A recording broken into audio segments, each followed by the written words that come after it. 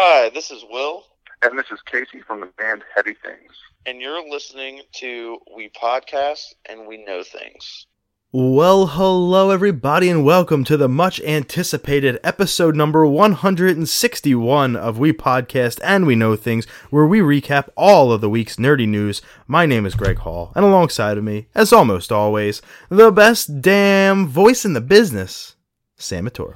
The day is finally here. We hear Greg's impressions on Pokemon.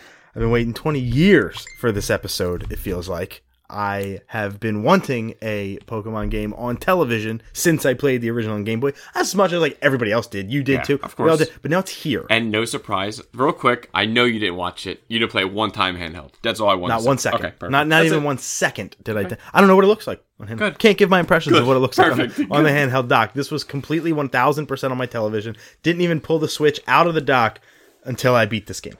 And we'll get into it more. I did beat the game, so now as I go to complete my Pokedex, I could play some handheld because I'm done the story, but I want to experience this game on my TV, and in just a few minutes, you're going to hear all my pros and all my cons. And some cons. And all my cons. There's a as laundry list. There's a laundry I doubt it's a perfect game. Right, and we're going to hear all of those completely spoiler-free, but first, go to WePodcastAndWeKnowThings.com, your one-stop shop for everything We Podcast and We Know Things, including links to our social media. Like us on Facebook. Just type in We Podcast and We Know Things. Instagram, at We Podcast and We Know Things, all one word. Twitter, at Greg Talks A Lot for me, at Samuel Matoro for Sam. And then a link to our store. It's getting cold out. If you want a We Podcast and We Know Things hoodie, long sleeve t-shirt, sweatshirt, pillowcase, you can pick it up there. Or links to our Patreon, which is the most important thing, because that helps us keep the lights on. Literally 2 days ago, our patrons paid for another year of this podcast to exist. So again, that's how important our fans and listeners are to this show. We thank you so much. Without you guys, you wouldn't have all the episodes, just plain and simple. Send us an email. at gmail.com. Sorry, we read all of them and answer all of them on the air. And as always, thanks to our brethren in the WePod Squad, MRC Tech presents The Last Podcast and the Ion Ryan Show. We want to send a special thank you to Sean, MRC Tech at The Last Podcast, for giving us a second episode.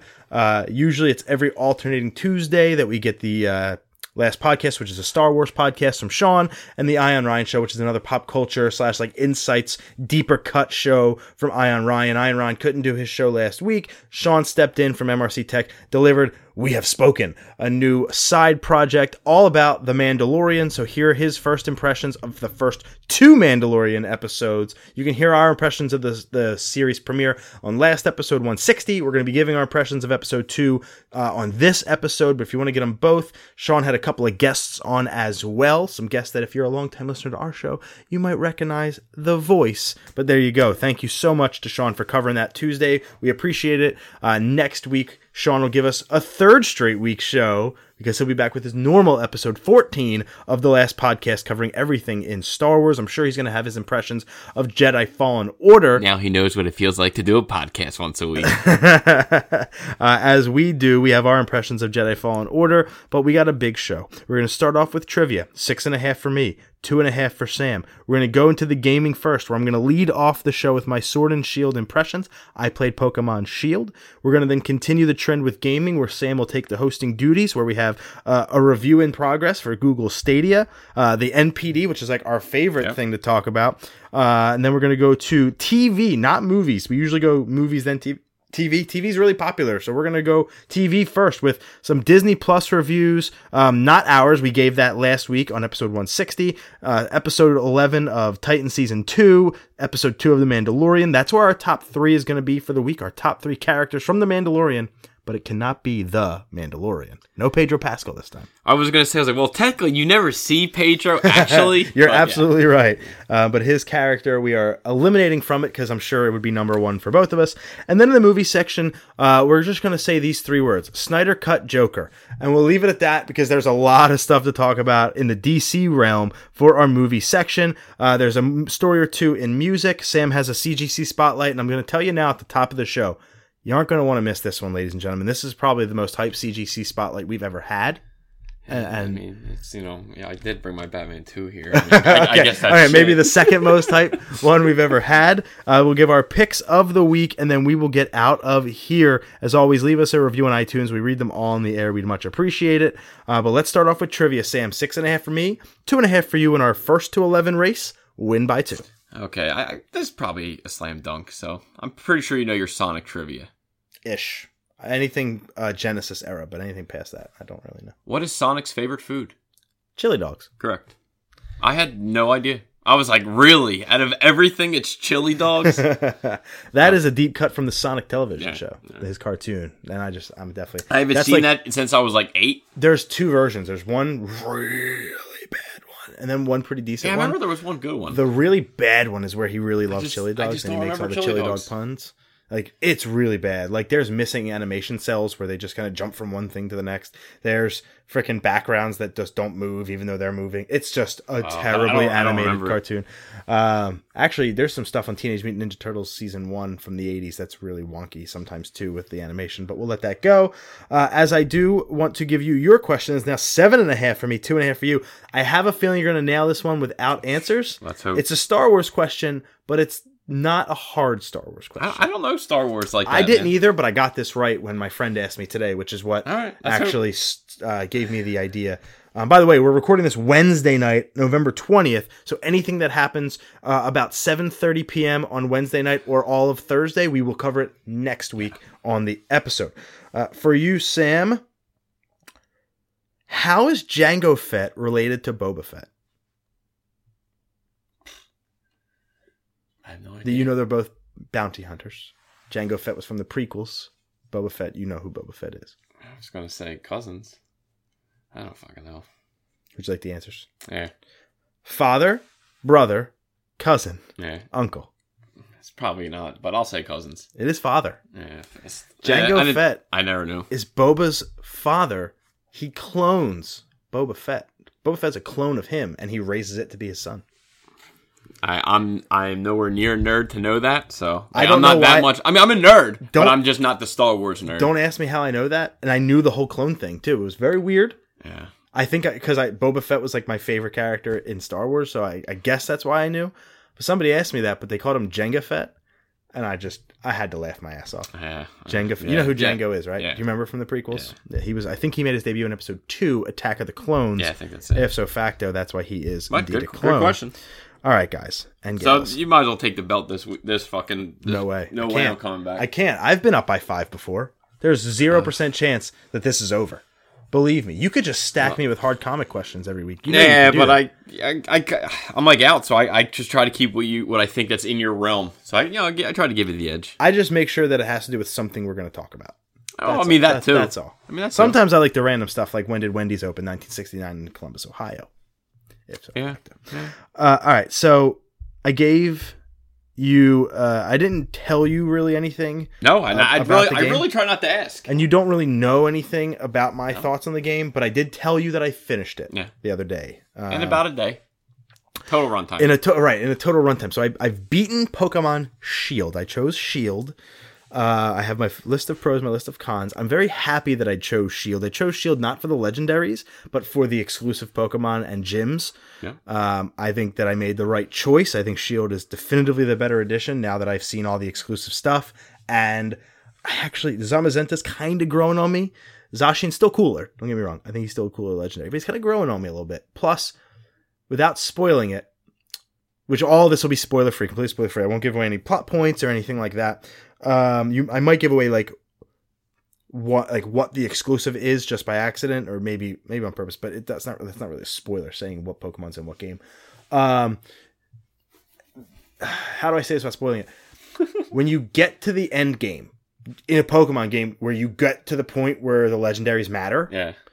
it don't matter what version you have. I'll just leave it at that. Okay. It's a neat twist that's never been that I've seen in a Pokemon game, or at least that I remember.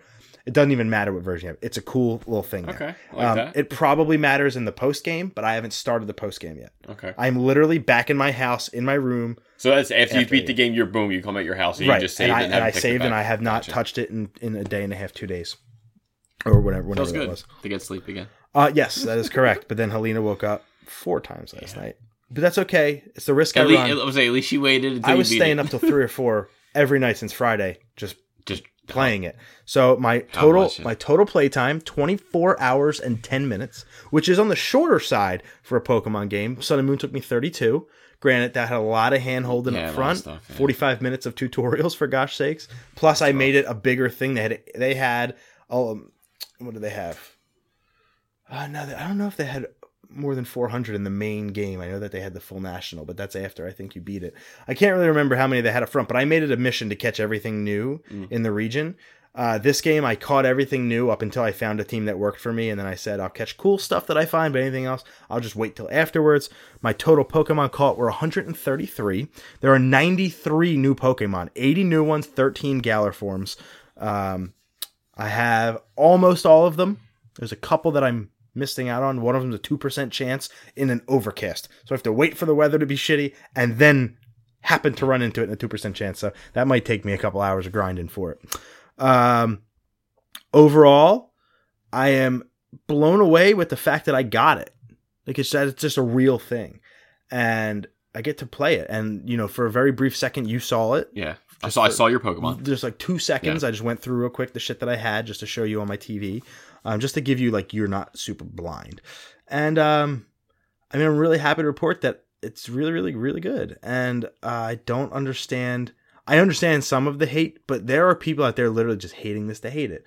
And that's just the world we freaking live in. It's a cancel culture. And because they hated it leading up to it, there's no way they can about face, eat the egg on their face, and just say, well, I was wrong, it's good. People are hitting the down button on YouTube just because they did before. Yeah. People are talking shit on just because they did before. And there was a really spirited debate I saw on Twitter that I started inadvertently. Somebody wrote on Twitter, here's a picture of every game that I own. I own the whole collection, but you notice Sword and Shield's absent because I'm not going to be buying it. I said, hey, listen, while you're over there being entitled and petty, yeah, I'm over here enjoying the shit out of it. And then that sparked these two people going back and forth. Yeah. It had nothing to do with my argument. I was out of it, but because I tweeted it originally, I was tagged in every one of them. So, but you looked like, I just kept enjoying the fucking feud that was happening. And eventually, guess what? He's going to cave and get it. Everyone will. People were completists. This is the fastest. This is the fastest selling Switch exclusive ever. This is faster than Smash Bros. It shouldn't be no surprise though. This is the fastest selling Pokemon game in Japan ever. This is the third fastest exclusive in the history of exclusives for Nintendo. What's the first two? Sun and Moon and Black and White. They're all Pokemon games. Huh. I think Black and White. Maybe something else. I can't remember. Maybe it's not a Mario game, I don't think. But anyway, when I went to buy the game, when I went to pick up my copy, I got there 9:59, doors open at 10. Jesus. I was still like 11th in line. And by the time I left that store at 10:40, because it was packed out the door. Just lines. And guess what? 0 kids. Now, granted, it came out 10 o'clock in the morning. Kids are in school. They're all 25 and above. Yeah. Dude, no joking. No joking. It was insane to see the line of people that were older than me talking about fucking Rillaboom and Mimikyu. And I'm like, yo, I could stand here and we could nerd out for hours. But I digress. That's why just go to a gaming convention. Right. You'll be fine. Let's get into the pros. These are all bullet-pointed pros. And because Sam doesn't have the game yet, it's not like he and I are going to have a spirited debate about every single one of these. But my basic point here is I'm going to read what I liked. Sam will react to it. I might poke it. So that's See it. What happens. That's it. It's not going to be super long, drawn out or anything like that. I plan on this for like a 20, 25-minute segment. So fast forward if you have no interest in Pokemon Sword and Shield, or if you don't want to hear what I think about it. Just know that I've been waiting for this episode since we started a podcast 3.5 years ago. Yeah, and I can vouch for that. So, I mean, this is a big deal for me. My first pro is the Pokemon. I love them. Of the 93 new ones, I can count on 2 hands the ones I hate. I can count on 1 hand the ones I hate. I can count on 2 hands the ones I don't really care for. That's a good ratio for me, considering out of the 836 other ones, there are plenty of forgettable ones. Oh, easy. So I really, really appreciate the Pokemon. Out of the 13 Galar forms, I love almost all of them. Galarian Meowth was okay. Yeah, I think that was the one I didn't agree. I was just like, that was one I would never probably play with ever. I like his typing as a steel type. I like that they went Viking, but Meowth just got an Alolan form. Yeah. And now he's got so that's 3 different types of Meowths in the world. I don't think Meowth needs that kind of love. Plus, you have a talking one in the anime. Yeah, it's just like I know he was popular on the cartoon back in the day, but move on, pick somebody else. Like you have Pikachu, you have Eevee. Let's push a non-Gen 1 Pokemon. Try to get people out there. Nothing sells like Gen 1. Let's call that what it is. That's why they've remade it 3 times. And then Pokemon Go really started out with Gen 1. So I get it. But all the Galarian forms, fuck, man. I never thought I'd like Stunfisk, that stupid flat fish. Oh, yeah. But they've made it into something useful that I get, and that's hilarious and awesome. And Galarian, the Pokemon that got the final kill for me was Galarian Mr. Mime's evolution. Oh, wow. Never thought I'd say that. I had him in my party for 2 reasons. To kill this one guy's Pokemon? No, because he knew Hypnosis, so I can put things to sleep if I need to catch them. It's an easier way, because I had no other Pokemon that had status effects. And 2, because I had a shit team if it came down to fire types and water types. If I had any other type, I had coverage, I could one-shot it, and I was good. But fire types, I didn't have a great water type. And for water types, I had my starter, Rillaboom, but that's kind of boring to just keep using your starter. So what I did was, Mr. Mime has this move called Freeze Dry. It's an ice move, but if you use it against a water move, it's super effective. Oh, really that's cool that's idea. Cool. So I kept it in there because ice is really super effective against dragon, and then water is it's good for water coverage. So it's just a way to kind of even out the coverage on my team. And the final boss has a type that is weak to ice. So I was like, cool. Like the Galarian forms a lot. Some of them you don't get till later. Some of them are really, really hard to find. Corsola. Goddamn, I don't have it yet. Or Galarian Corsola. It's only in Shield. But Galarian Corsola evolves into Cursula. It's genius. Yeah. The mythos behind these Pokemon, there's a reason. When Coral in the sea dies, it turns white. Corsola is coral. Galarian Corsola is white, and it's dead. And then Cursula, it's a dead one that expands. And it's got his dead soul kind of thing in the middle. It's genius. The fucking designs are really, really cool. What I don't like about what James Turner, who is the new art director on these games, has done is he kind of does this thing with a lot of Pokemon that bother me a little bit. The eyes. He's not great with eyes. They're either really great or they're really just big circles with one black dot in the middle. And that's kind of childish, and I don't really love that, like Garbodor and stuff like that. But this is the man that brought you Vanillish and Garbodor. It all makes sense now. And Trubbish. But he's British, and he worked on the games that are based in Britain. That's a pretty cool full circle. So many new Pokemon are available in this game as soon as Route 1. The first 4 things I encountered, all brand new, never before seen Pokemon. I like that I'm not just running into Pidgeys and Rattatas. And I'm sure they did that on purpose. Exactly. Just to get you, oh shit, this is a new guy. Now we know that 52% of the dex was cut. I can happily report Pidgey, Rattata, and Zubat did not make the cut. So you won't ever have to worry about running into those goddamn bastards again. That's actually a sigh of relief for me. I don't want to just keep running into those same normal types in the beginning. You get your standard bird, you get your standard bug, you get this really cute squirrel, and there's something else I won't say that you can get early on in the game. That I have all 4 of them, and I actually kept 2 of them in my team the entire game up until the bug I took out around Gym 6. Yeah, and you caught a better Pokemon. I caught 2 better bugs, and then I'm becoming a huge bug type fan. And then the bird I kept in from the jump. It's level 61 right now, and it just Corviknight's just awesome. Oh yeah, he is cool. Yeah, just awesome. Let's see. Yeah, so you'll have a full functional team by the time the first gym leader comes, which sounds OP because the gym leader only has 2 Pokemon. But when you face Brock in Gen 1, his Geodude is level 10, and strong. Onyx is level 12. Yeah, I remember. And you have to really grind your Squirtle up, your whatever up, and you'll be lucky if you have a full team. And if you do, it's a Rattata, a Nidoran, a Weedle, a Caterpie, and maybe a Pikachu, but that's not super. It's weak against rock, so it's not going to really do anything. And that might be a team, but they'll all be level 3 to 5, unless you grind for hours and hours. This game, my team was level 20 by the time I got to the first gym leader. His Pokemon, both over level 20. So the first gym leader is hitting you. No, because he only had 2, and I had a full team, and plus he's grass, and I had something to take care of that. Yeah. But it felt It felt like there was a challenge. I got 6 hours in before I got to the first gym leader. Oh, nice. I can beat Brock. It's a nice grind. I can beat Brock in the first 20 minutes of my playthrough in a red and blue game. I know exactly where to go. Yeah, you know the Pokemon now. You played it for fucking 18,000 times over. But my point is, I can still get to his gym in 20 minutes. This game took 6 hours, and it took that long to get there. There, it was not me fucking around. Yeah, it's a legitimate. You weren't just outside the gym running. Exactly. It's a legitimate long journey to the gym leader. Some people get there 3-4 hours. Some people 2 hours. Took me 6 because I was catching things, but it wasn't deliberate.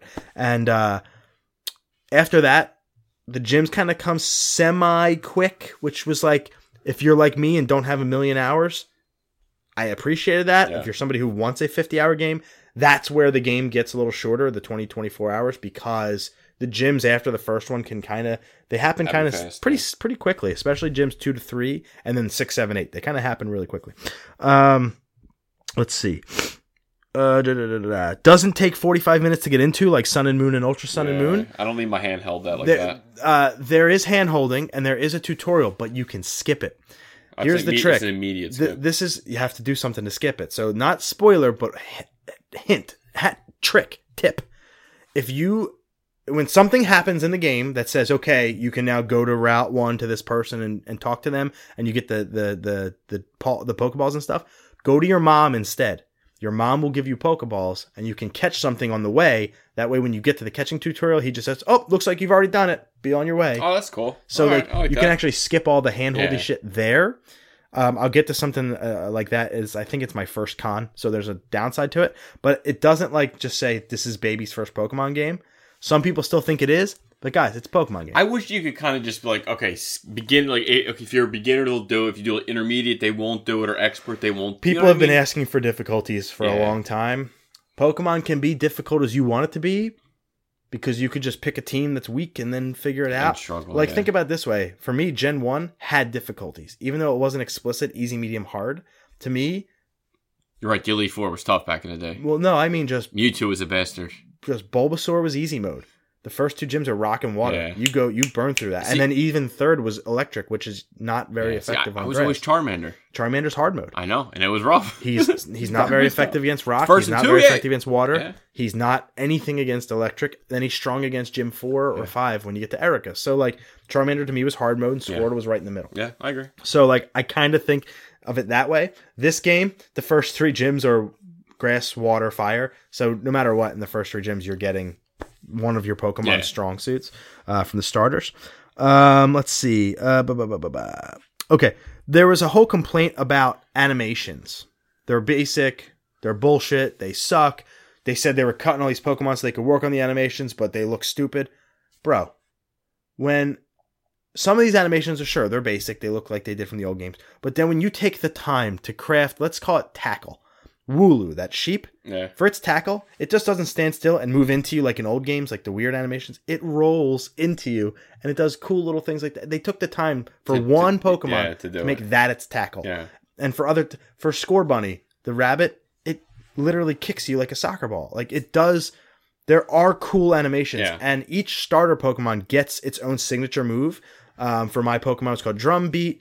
For Inteleon, which is the water, it's called Snipe Shot, and then I can't remember what Scorbunny's is, but they get all new fresh animations. One, Scorbunny takes it's a fireball, he makes a fireball, throws it up in the air, and then kicks it like a soccer ball at your face. That's cool. Snipe Shot is pretty cool. Snipe Shot.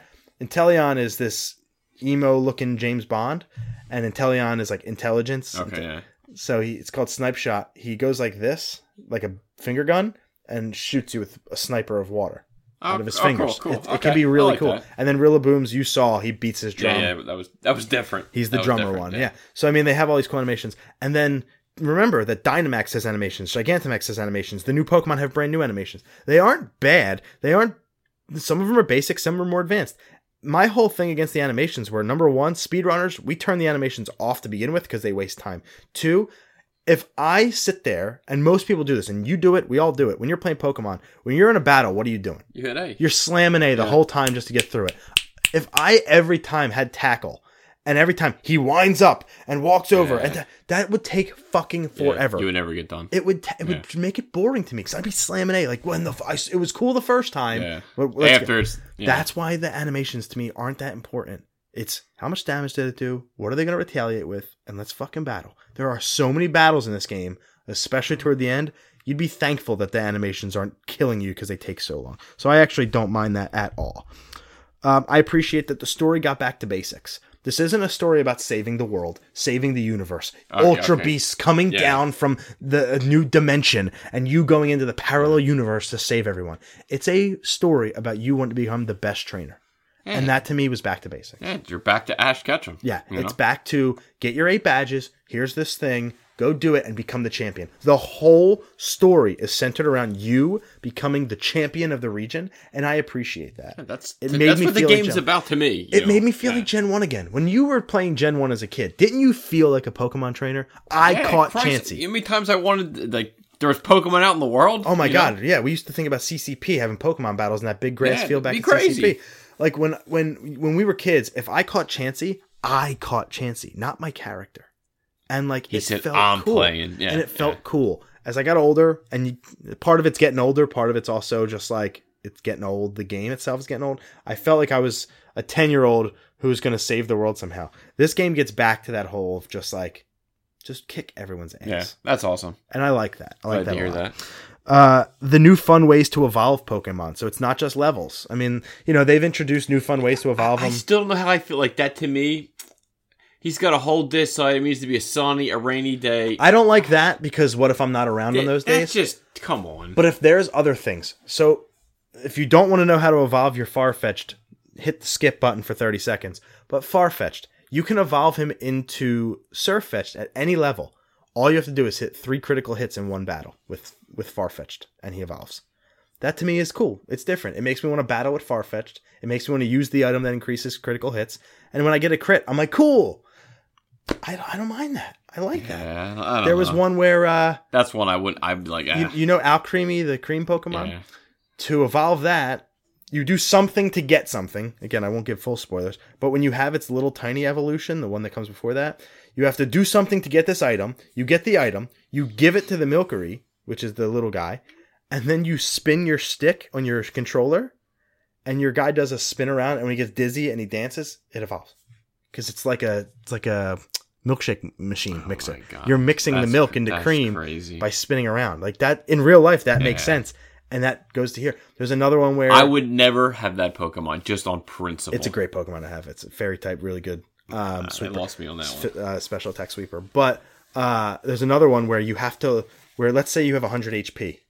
You have to lose a certain amount of HP, and then you have to go stand under a rock. And it evolves. That's it. It's crazy. I like that. It doesn't mean so fucking random. Right, but isn't it something to strive for as opposed to just get to level 50? No, but I'd rather grind out the hard way. That's like cheating, and the only way you find that shit out is you see that shit online. No, they like you find the items, and there's little hints along the way. Hey, if you get Milcery, man, they love it when you spin around. Like there's little things like that they give you hints during the game. It's not something I guess it's something new, but there was one I had to look up, and it was the one where you have to lose a certain amount of HP. I didn't know how much HP to lose. I missed that part. So I did have to look that one up. But that to me is fun. I like that. I guess it gives you something else It gives me something else to do that doesn't require battling. I'd rather do I'm old school, dude. I'd rather grind it. Yep. That's a valid argument. Let's see. Took me 24 hours to complete. For me, that's perfect. And the amount of time I have to play, it wasn't this 40-hour adventure. We talk about that all the time. We really don't have that time. The gym leaders themselves, for the most part, each have their own mini stories. I love that. You don't just battle it and move on, battle it, move on, battle it, move on. They didn't just feel like the best trainer in the region. They all had something to say, some reason to be there, particularly Opal and Alistair. Alistair is the ghost kid with the mask who's only available in S.H.I.E.L.D. Okay, that's right. Yeah. Opal is an old lady that you find out through the story is actually so old. She's been doing this for so long. She's looking to retire and have somebody else take her gym over. So your battle with her is actually audition for you to see if you want to become the next gym leader. It's got an actual story. And then that story actually pays off later in the game. So it's something that you don't just feel like, okay, I battled all these trainers and I'm going to now go face the toughest trainer. I mean, I definitely like that better than the Pokemon evolution. That's for damn sure. I won't say all of them have their own individual story. Like the grass one in the beginning, Milo, Not like Bug Guy Scotty you see later. Yeah, he just likes Wooloo. Yeah. I mean, like, there's not really a lot to that. You don't really deal with him much after that. But some of the gym leaders pop up again for Reeve battles. So, like, that's cool. Hopefully they're stronger. I won't say where or when. Good. They are. Good. They are stronger. But, like, it's a new way of thinking about it. That they refight you, but not after the game is over. Generally, if there's a rebattle for gym leaders, it's after you've completed the game, and it's just a part of this is in the story. So I like that they're bringing that back. If I had a tough time with this gym trainer or this gym leader, and I said, "Oh, thank God that's over," and then they come back later and have to refight them with a harder team, I'm like, "Oh fuck!" Yeah, I really hope that I figured that out. Although I never lost a battle in the whole game, never once did I lose a battle. Not to the champion, not nothing. Went undefeated in my trek across Galar. It was still the most challenging game since Gen 5. Let's call it what it is. Sun and Moon, not difficult. Not difficult. I would say it's not difficult, but I mean, like, I know I died in the past of, like the red, the old games I remember dying, but... Right, and that's what I mean. I won't say I don't think I ever died on Sun and Moon. Me neither, and X and Y was fucking easy too. I died one time, but those gym leaders were kind of a fucking pushover. This game was actually challenging, and I will admit, Dynamax actually adds a lot of challenge to the game, especially when they can Gigantamax, and you haven't gotten a Gigantamax Pokemon yet. I won't say there were hard games, but it was the most challenging game I've played since Black and White, which I personally found to be the hardest games because they were brand new Pokemon. None of the old ones were available, so you had to relearn all of these new Pokemon. And then I would say Gen 1, just because Psychic was way fucking overpowered in that game, and there were so many fucking glitches and shit. Plus, like, Koga was hard, and, like, the Elite Four was really difficult. So, I will say this was not hard, but it was a challenge, even though I never lost a battle. That might sound counterintuitive, but there were multiple times when I was like, oh fuck, this is it. It was hard, but I still fucked up. And I was able to squeeze out a victory. Of my 24-hour playtime, I had an old generation Pokemon from 7 or before in my party for about 3 hours total. That means for 21 of my 24 hours, all I had were new Pokemon, and I love that. I love that. Like you said from the beginning, you didn't want to buy a new game to play an old Pokemon that you've been playing for years. Exactly, and that's why I didn't mind the decks getting cut. I wasn't going to get butthurt and say, oh, Scyther's not in the game, I'm fucking out. Like, I have so many other chances to play with Scyther. I was happy to play with these new Pokemon, figure them out. What are they all about? What are their typings? Like this, that, and the other. What are some signature moves that they have? I loved it. So I think part of it, when I ran into a new Pokemon, I was determined to catch it. I wanted to put it in my party, test it out, and if I didn't like it, find a new combination. Yeah. That was fun for me, finding new combinations.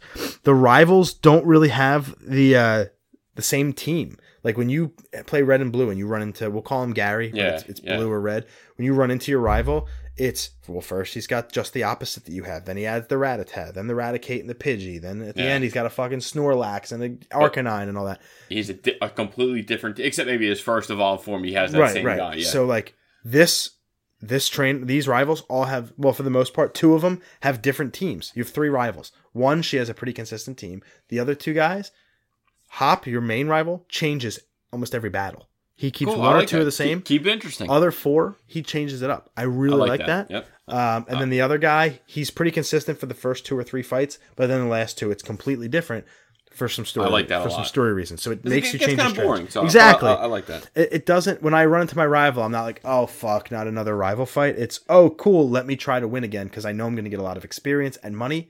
So let me see if my new team works. So it makes you kind of change up your strategy or your party. I love the controllable camera in the wild area. It's fucking, it's cool as hell to finally be able to move. It's beautiful animation. Where your camera wants to go. I love that you can access your boxes almost anywhere in the game without having to go to a Pokemon Center and go to the PC. Yeah, I do love that also. Pokemon Let's Go started that, and I'll give them a lot of credit. This game carried it over. There are parts you can't, but it's strategic. Like, you can't do it in a gym because that's like cheating. Yeah, I agree. So, but they make it pretty strategic. So I like that. Outside of some low texture trees that look pretty shitty, or maybe some backgrounds that are a little stiff, holy smokes, the towns and the cities look so stunningly gorgeous. There's a fairy town that I can't pronounce, so Bologna, I think, or something like that. That is the prettiest city I've ever seen in a Pokemon game. There are 2 major cities, like hubs with castles and everything, because it's in the UK. Just absolutely breathtaking. I loved it. They looked really, really good. As much as I still don't love the concept of Dynamaxing and Gigantamaxing, I do have to admit, it does add a whole new layer of difficulty and strategy to gym battles. There were multiple gym battles where Dynamaxing and Gigantamaxing knocked out my Pokemon to the point where I was like, fuck, I'm going to lose. It makes it hard for Nuzlocke players. Anybody out there knows what a Nuzlocke is? Nuzlocks are going to be really hard in this game. I figured out a strategy to the Gmax and the Dynamax is have 2 Pokemon in your party that you don't really care about. And when they Dynamax, throw them out there, let them take the hits, because you can only be Dynamax for 3 turns. So I would let them take the hits. 2 sacrifices. Gotcha. Sacrifice them. Then when that other Pokemon goes down, I Dynamax and kill them. Pretty smart, simple strategy, smart. but one that I found worked for me. Now, did you ever Dynamax while they were Dynamax? Like the same time? One time. I can't remember the circumstance as to why. Maybe you just wanted to see what it was, maybe? I think that I Dynamaxed first on a Pokemon because I was having trouble with it, so I killed it. And then when they called in their final Pokemon, they Dynamaxed to meet my Dynamax. Okay. So I don't think I ever did just to get them. I try not to use the gimmick. Mega Evolutions I didn't really use. Z moves I didn't really use. Yeah, unless I was dying or something, you know what I mean? That's like a last resort. The music is incredible. It's bumping. It's fucking great. I can't wait for them to release the soundtrack because it's really, really good. The game is well designed around the forced experience share. So you have to have it on. Every Pokemon gains experience when you catch something. I always like that. I appreciate that as somebody who doesn't feel like grinding anymore. Yeah. I don't have the time you used to be do that. you used to love to grind. You used to hate the experience share. I always loved it. That just saved me so much time. I loved the grind. It got boring of come back. Yep. Go kill him. Right. It just start with your Magikarp up front, recall it, pull out your Blastoise, then it gets hit no matter what because it got a little boring to me. The experience share, but this game is designed around it, so it never over levels. I was always consistently where my opponents were. I was never 5-10 levels ahead. I think the most I was ever ahead of my main opponents was 3 levels. Okay, cool. So it was always very tough. Yeah. Very well balanced in the way they incorporated the experience share. They didn't overdo it. I never once felt overpowered. Yeah. And then lastly, my last pro was a little story snippet that is, again, hit 30 seconds if you don't want a minor spoiler. It has nothing to do with the main story. This is a complete thing I found on accident, and I just wanted to share. In one of the towns, there's a little girl. Her name is Paula. She gives you an item for talking to her. It's called an old letter. Okay. She says, hey, go find my friend Frank and please give him this letter. And that's it. That's in one of the cities. I drive around, go to this route, that route, this route, this route. I go blah, blah, blah. I hit this one town, the fairy town. And you forget about this letter. Exactly. Yeah. This is hours later, 10 hours later. Get into this fairy town, talk to this little kid. Little kid says, oh, Frank's right over there. I'm like, sweet. Frank's my grandpa. Oh, wow. What the fuck is this little girl want to give a letter to an old man? Yeah. This is getting creepy. And then I go into the house where the grandpa is, Frank, and I look, and there's a little girl talking to a wall. Literally just talking to a wall. She says, don't disrupt us when we're talking. So at this point, I'm like, what kind of freaky deaky shit is this family into? Yeah.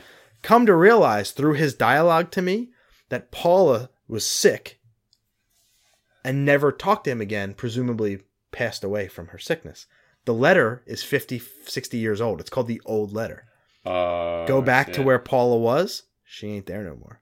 And the little girl seems to be talking to her in the wall. It's a ghost. Oh, wow. There's a little ghost love story in the game. Neat. That's neat. Hidden in the game. Neat. Really loved that. Picked up on that one myself because I was like, this is creepy. So I went back to talk to her to see if she would thank me for finally getting the letter. And she won't. She was gone. Pretty cool stuff. I like that. It was pretty cool stuff. Now let's get into the cons because the game ain't perfect. As I doubt it was. Game ain't perfect. No game is. I think a lot of it was overblown. I think I expected some bad stuff. I think I definitely got some bad stuff. I'm going to start off with the obvious. The box art blows. Yeah. I hated it from day one. When you first handed me the double box, damn, this is the cheap cardboard they use for this shit. If I went to Target, I would have gotten the sweet Steelbook. Shout out to guys, Jim. do yourself a favor. If you're going to get the double pack, go to Target, get the Steelbox. I believe it was only pre-order. I don't know if it's still there. If it is, you're beat. Yeah, I think you're beat. I don't remember, but my buddy Jim, listener to the show, thanks Jim for listening. He has the golden Steelbook double pack. Oh, nice. He sent me a photo. I was like, here's the cardboard one. Yeah, here's my piece of shit. I got mine for nothing though. So you can't complain. I'm not going to pay $120 for something that's a Steelbook that doesn't really have. But the art sucks. The box art is it's just bland. It's just very plain. Very plain. The two legendaries with a white background and with some color splashed. Honestly, the best part of the cover is Lavatar. Hands down the best. And I'm talking just like that's on the double pack box. No. I'm talking just this box art just kind of blows. Then I opened up. I was like, oh, it's just the 2 games. Just Well, it's meant to be like this way because even when you open it up, I can't show you because the game's not in there. Yeah. But like if I were to open this up, the cartridge has the logo. It's not centered. It's off to the right, and this one's to the left. So if you put them side by side, it looks like a crest. Okay, that's so cool. it's the games are cool. But the box art just looks like shit. Plus, this is so much information for the back of a package. Plus, everything's It's in tiny English as and shit. Spanish. Like right there. It's just, that's a lot for a back. it is. I don't need that. Just There's give a me some lot going on. screenshots. Give me this little thing where it tells me how many players and stuff. I don't need all of this information. So I will say that the presentation of the actual games themselves, not very appealing from a physical medium standpoint. I will say this. 400 Pokemon to me, which is the number they landed on. There's about 36 that are coded into the game, like all the Kanto starters, Bulbasaur, Squirtle, and then the Alola starters, Litten, Rowlet, and Popplio. They, Mewtwo, Mew, they look to be things that they're going to give away eventually as event Pokemon. And that's what it seems like will happen, but they're not available now. While 400 is low, and the game definitely sometimes you feel the sting from that cut. If you're not going to fit all 900, I really think 6 would have been the sweet spot. Yeah. It would have just been just a couple of the 300 of the 52%'s a lot. yeah, That's a lot. 300 of the useless ones that really not a lot of people give a shit about that are kind of forgettable or clones of older ones. I don't need.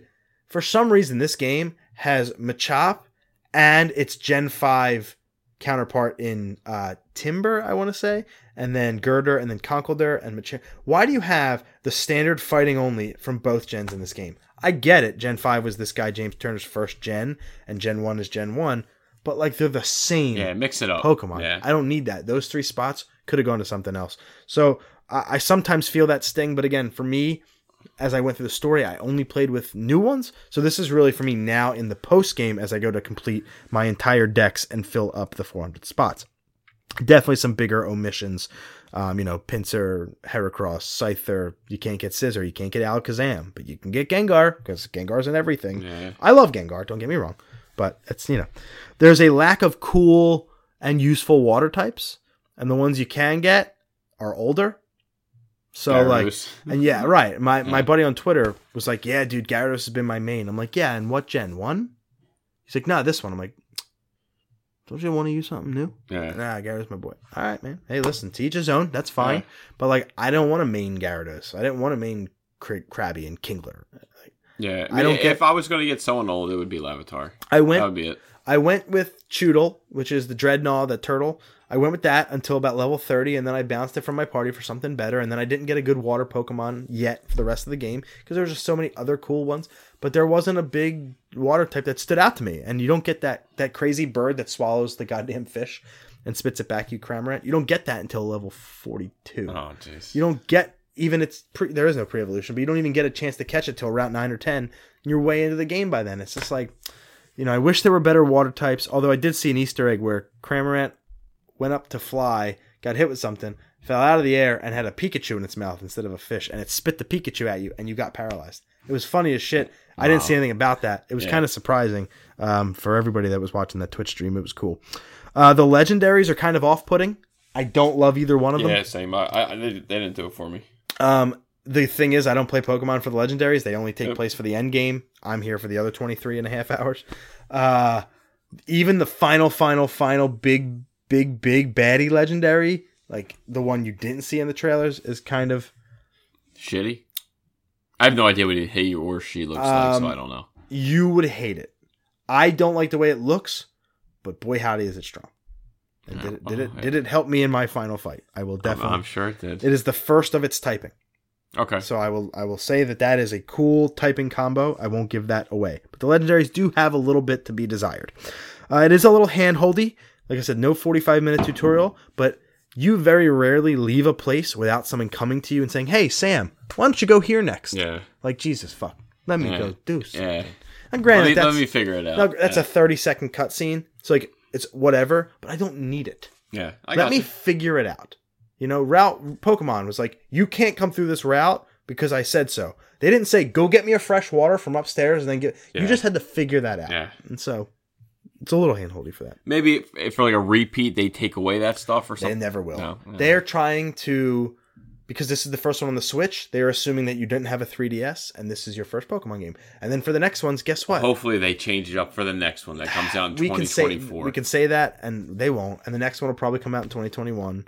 Like they'll take a year off, and then they'll be back at it with the sequels to these. Pokemon And you know, after all the money they made, they're already working on that damn sequel. I don't know, man.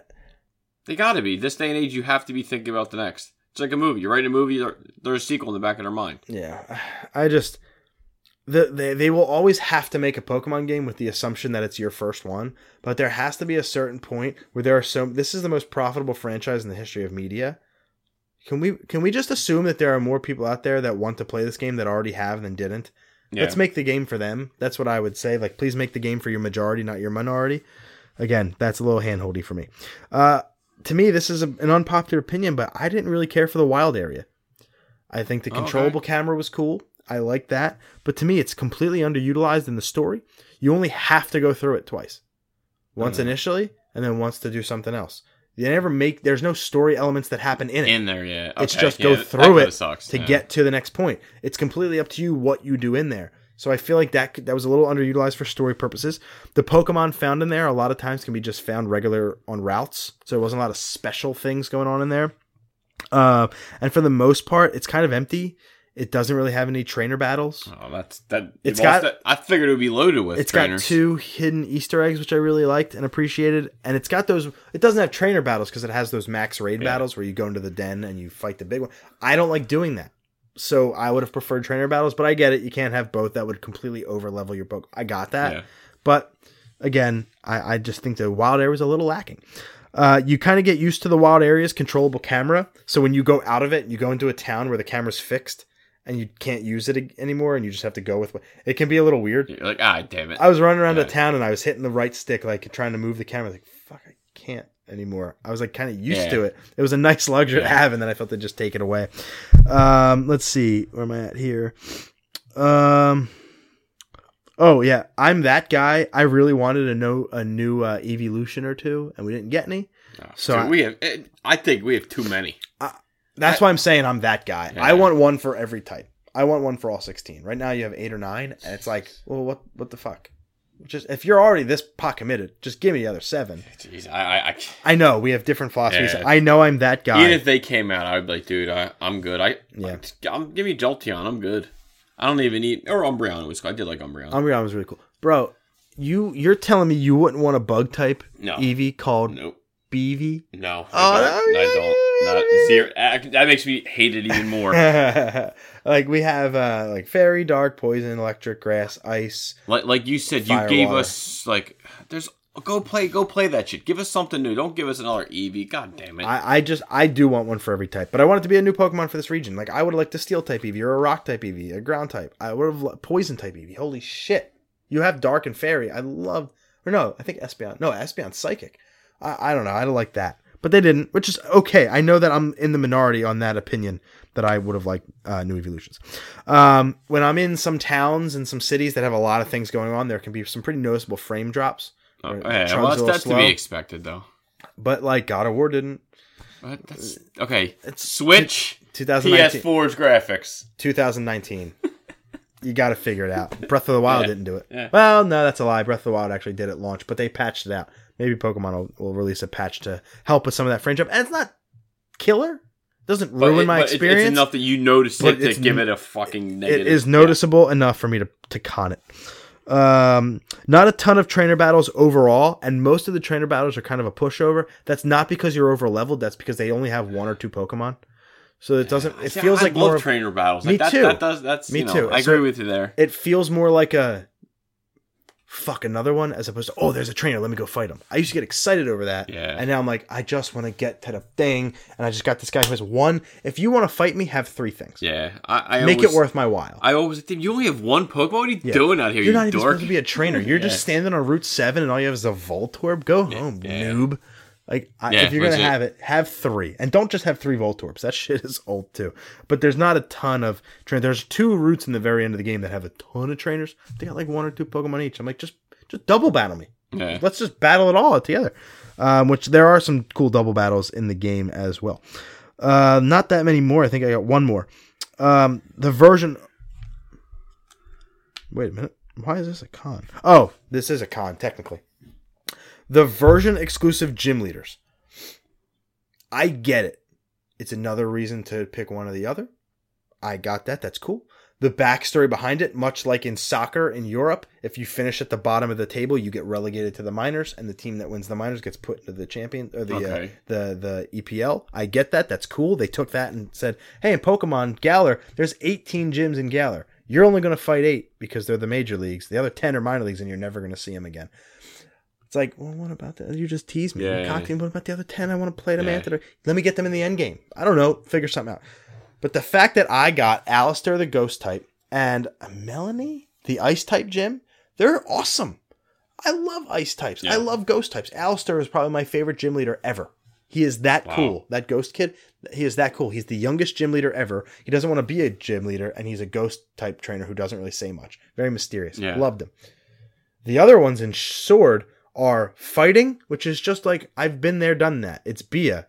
Cool. She's a fighting type. And I can't remember the other type right now off the top of my head, but there's like, they didn't speak to me. I'm happy I chose Shield. I get it, but Shield so clearly has the better choices. I still would have liked to battle those other two in maybe the Elite Four. Maybe the ones I don't fight, like Bia and the other. Maybe that's who I fight at the end. They don't have a traditional Elite Four. The way the Elite Four works in this game is different. Maybe they could have been a part of that. Overall, how do you feel about that? I like old school Elite Four. I appreciated the change because it worked for the story. Okay. The way they incorporated not having a traditional Elite Four, you still battle in a sense 4 trainers at the end and then the champion. So it still works out that way, but they frame it in a different way than just battle this person, then move on, then move on, then move on. It's actually pretty cool. It's like I'll say it. It's a tournament. All right, cool. It's a tournament. Like so it's pretty cool. Overall, final thoughts. These games aren't great. They're not perfect. There's a lot of flaws in there, but this is the most fun I've had since Gen 1. Wow, all the way back to the beginning. Nothing will ever beat my experience with Gen 1. It can. That was a different time, man. Yeah, nothing will ever beat that's that all we had. But this was so absolutely enjoyable, and I loved every second. I'm actually kind of sad it's over. 1 out of 10? I'm not going to score it. But I think I think a solid 7.75. The sad part, if I scored it, I would be being a fanboy at that point. And me saying, at your ratings, I give it a 7.5. Yeah. That would have been my guess for your grade. I'd been higher, and that I don't want to come off as a fanboy, so I'll leave the score out of it. So in reality, in the head, it's probably a 9. He's embarrassed to admit it. And like I maybe said, 9.2, the look he just gave me. The reason I am sad that this is over is because I will never, ever experience again, like Breath of the Wild, the first time you play it, you're like, holy shit, I can go there and do anything. I felt that when I ran into my first Rookidee, and I was like, this new thing's awesome, and it's on my television. I'm never going to feel that again, because it's now just a part of the norm. Yeah. But I'm so glad that I did. Game is so well worth the $60 price tag. I'll say this. Fuck the haters. Play the game, and just enjoy it. I'm glad to hear it. So hopefully I'll get the Switch soon, and I'll get on Pokemon. And I'll continue into the gaming space, and let's see how this Google Stadia came to be. It came out, I think, on Thursday. There's not a lot of final reviews out there. The ones that aren't great. IGN is doing, because again, we read all of our reviews from IGN. If we give impressions, that's our impressions. IGN has what they call a review in progress. They're still figuring it out. Things are still launching, so they don't have final impressions. But if they had to score it now, Google Stadia has fully realized game streaming better with the highest fidelity graphics and lowest input lag of any service I've ever used. God damn. That's a good thing. Oh. But there are more features Google has promised that are on their way than that are actually available right now. A few of these features, including voice chat, Google Assistant, and Bluetooth controller support, will arrive on launch day, and we plan to roll out our free review around there, but if I had to score Stadia right now, it would be a 6 out of 10.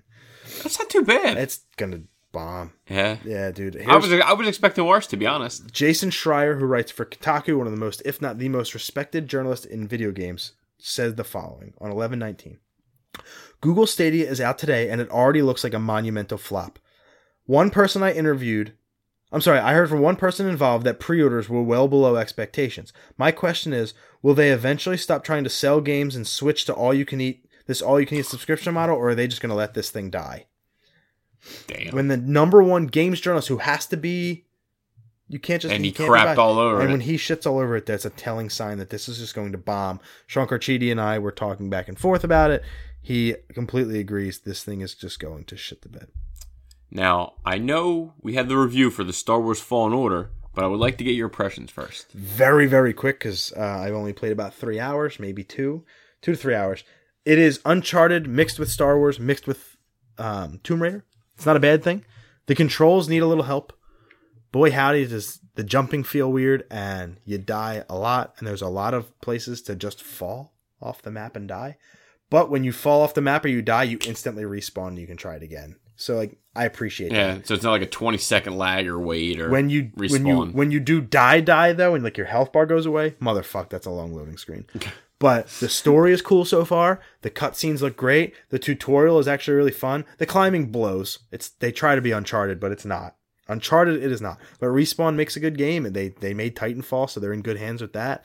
It's semi-open worldy. They don't really get into that. It's like a closed open world, if that makes a lot of sense. They don't let you go anywhere, do anything. But if you're on a planet, you can explore that planet. Okay, I like that. That's cool. It's a kind of cool concept where I was on the starter planet, where I was literally supposed to go from A to B, but then I saw something.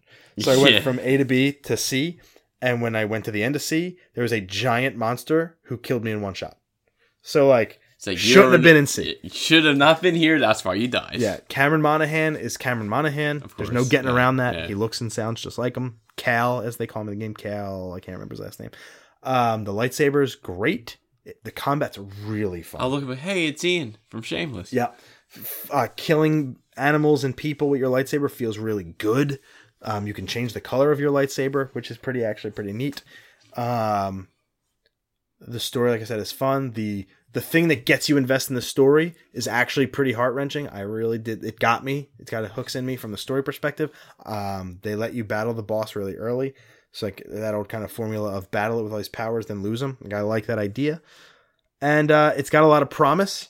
I am ready to go back to it because I beat Sword and Shield. I want to put a little bit more time into Borderlands 3 because we're getting near the end of the year and I want to formulate my Game of the Year list. But this is a game I'm very excited to go back to. I mean, that's great to hear. I mean, my Game of the Year list, goddamn, guys. It's Call of Duty, and Call of Duty. Oh, no, it's Devil May Cry is your number one.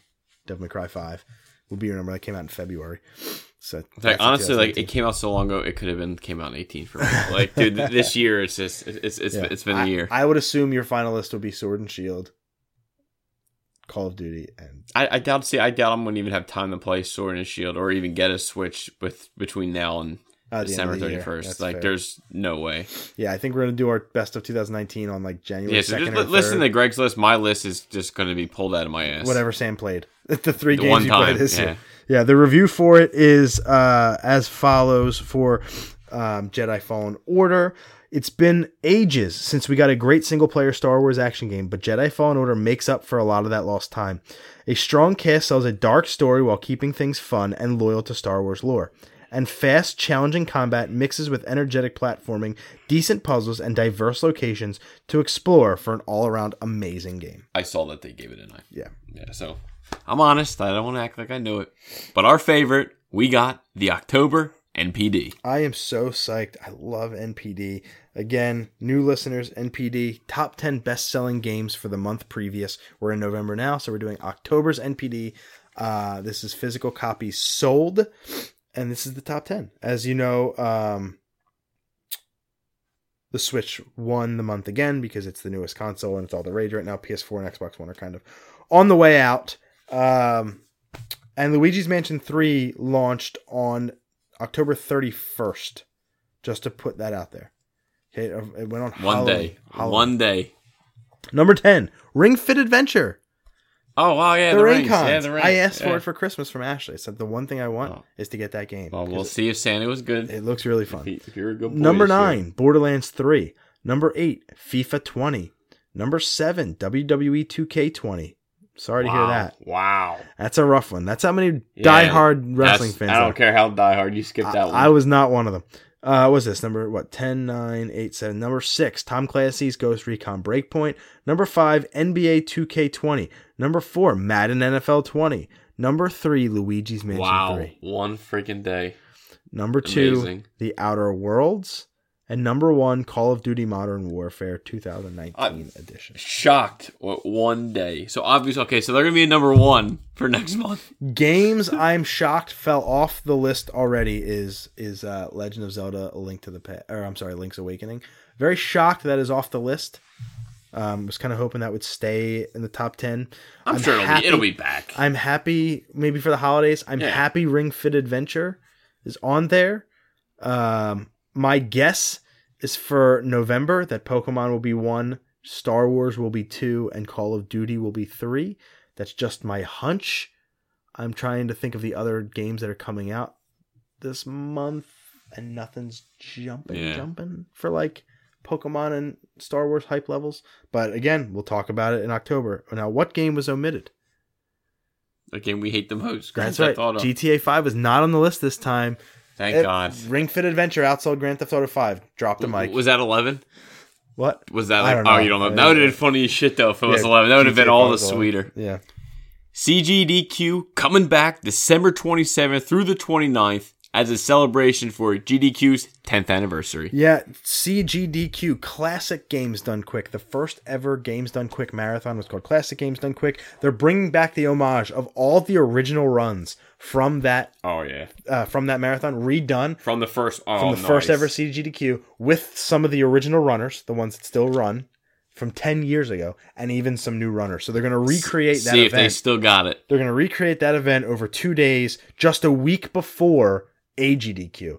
So this is a really nice warm-up to AGDQ 2020 live from Orlando, Florida, as that gets underway January 5th, I want to say, for a full week, but we'll cover that as the event gets closer. But really cool that I'm going to get, because I'm taking vacation for that week. So as you always do. I'm very happy that I will have a little speed run action to watch over the holiday. Just got to, get some of your fucking rust off so you can get back to goddamn Games Done Quick. The Game Awards announced its category nominees, including Game of the Year. And I'm only going to go over the Game of the Year candidates right now because I feel like it was a very underwhelming list. There Super underwhelming. 6 games announced, and there's no Luigi's Mansion. There's no Legend of Zelda, which I get is a remake, but I digress. Death Stranding, Control, which I think is a sleeper to win.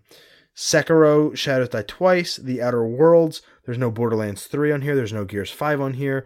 Resident Evil 2 Remake, and Super Smash Bros. Ultimate, which came out in December of 2018, which is why it's on this list. The fix is in, you're right. Kojima's probably going to win, even though it shouldn't freaking win, and that's bullshit. To me, if you think Death Stranding is your game of the year, I mean this, by all means, I am glad you feel that way. I hope you feel that way for the right reasons and not because it's a Kojima game. Just because of the name. Same with me. I would hope that Pokemon is my game of the year because it deserves it, not because I love Pokemon. I personally disqualify Super Smash Bros. Ultimate because it came out in 2018. For me, that's a hard stop. I get it. The game came out for them, I think, the day or two after the Game Awards last year, so they didn't have a chance to nominate it or play it because it wasn't out yet. I got it. To me, it's a 2018 release. I would personally say Resident Evil 2 or Control. From what at least I've heard, I didn't play Control. It's kind of an underwhelming list this year, and this was a great year for games. What I'm happy to say is that Call of Duty's not on there, though.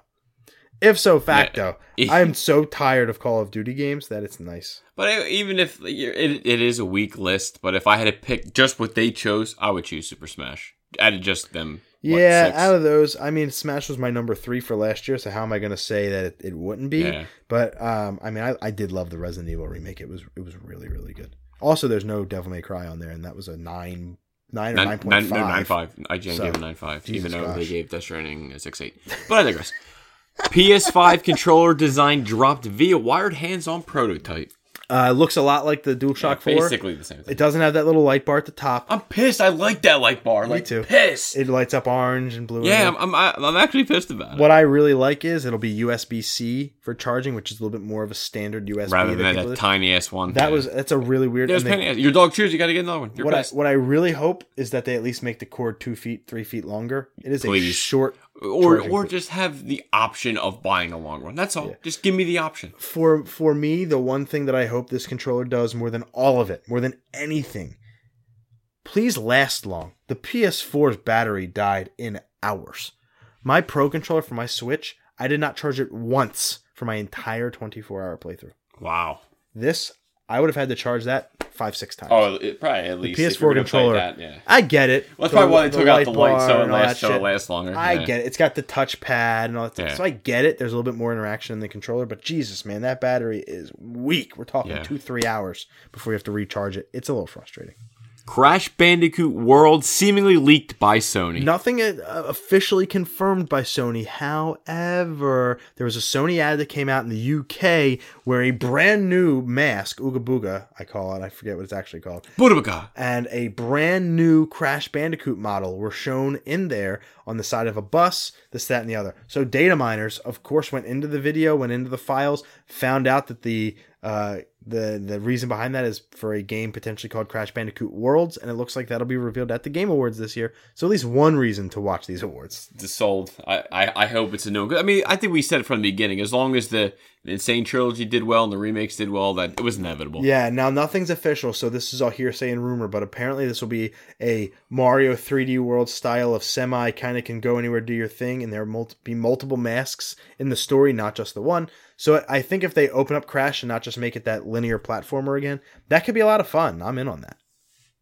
Valve announces a new Half-Life game for the first time in 12 years. Half-Life 3, oh no, it's not. It's not the Half-Life 3, which everyone's been asking for since 2007. This is Half-Life Alyx VR, which if you haven't heard of it, no one else has either. This is going to be a launch title for Steam VR, and my only reaction to this is troll.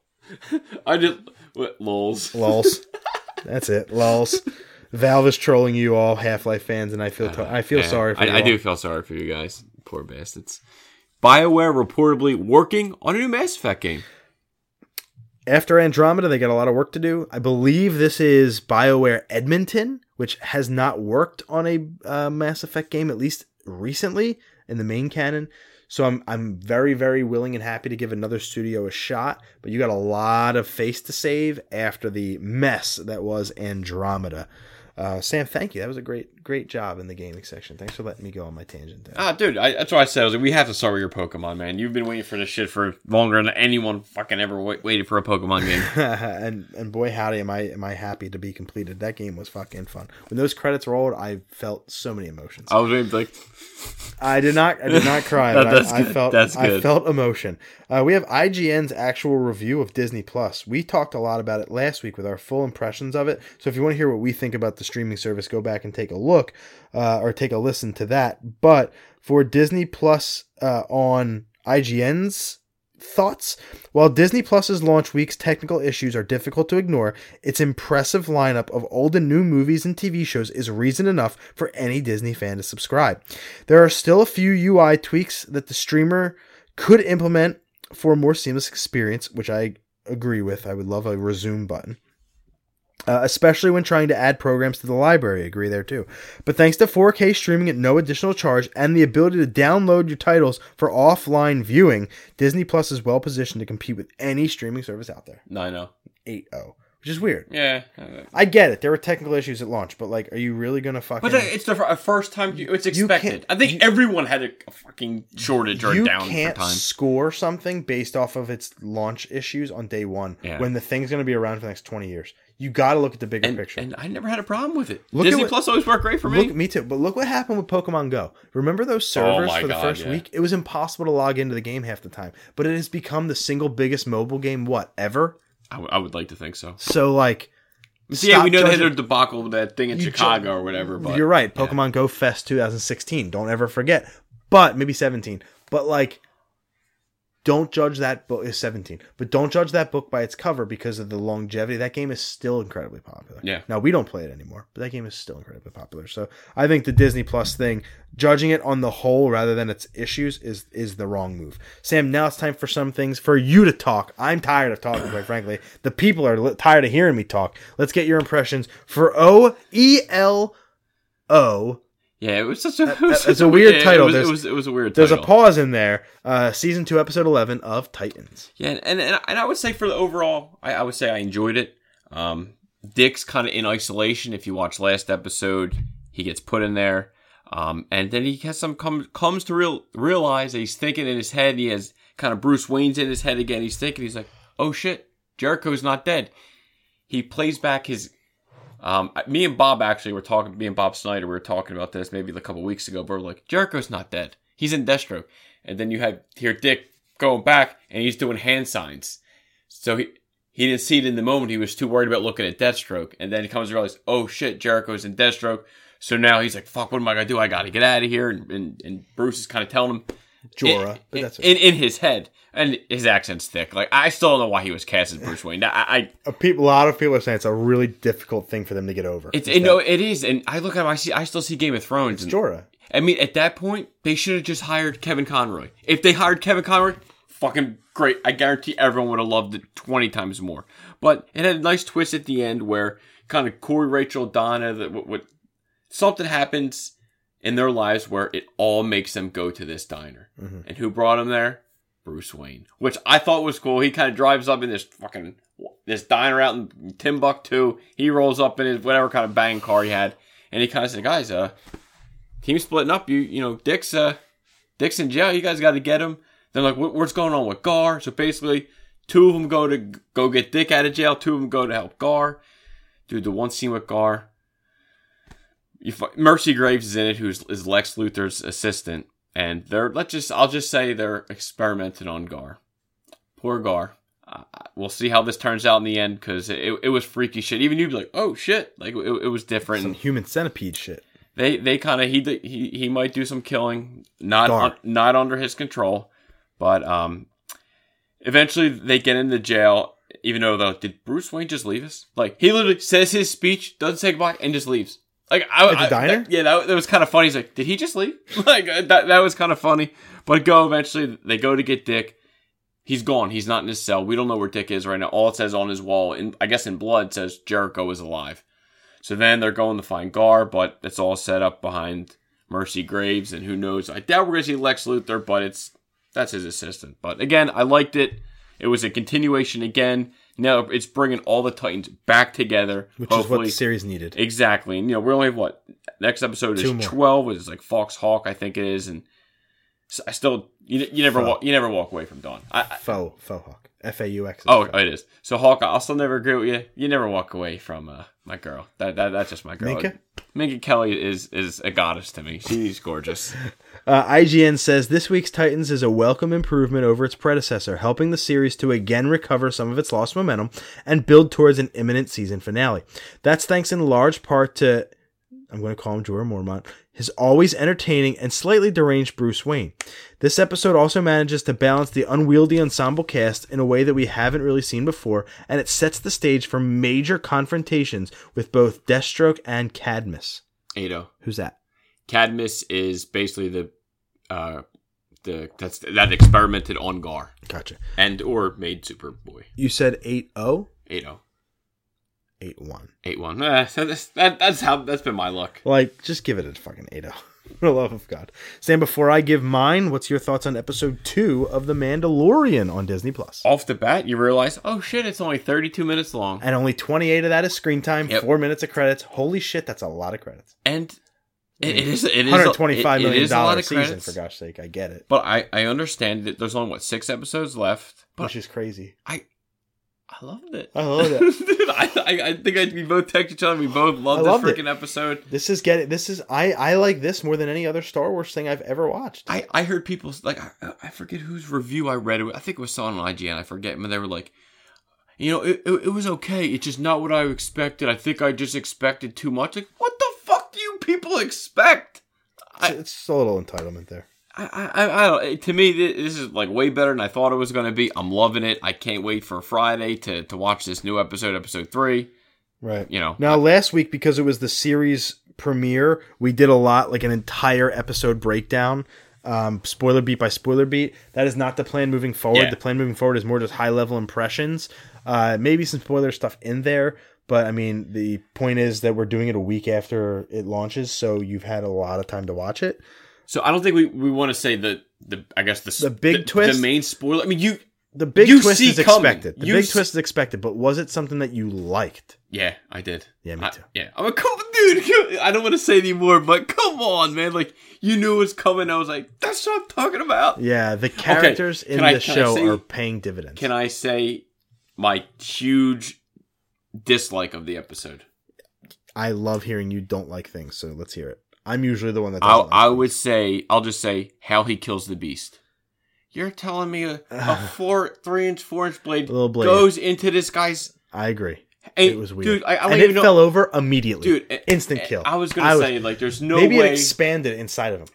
That's what I would like to think. You hit the blade in there, then it shoots out 3 or 4 more feet, and then goes back in, and then when he pulls it out... If that happens, or if he does that move later... I was going to say, if he does that move later, okay, great, then I take all that back. But just that little stab, instant death, and he died, I was like, when we say instant, little corny. It was literally instant. He put a paring knife into a giant beast, and the thing collapsed like a house of cards. Like, I agree. Yeah, that was my only, like...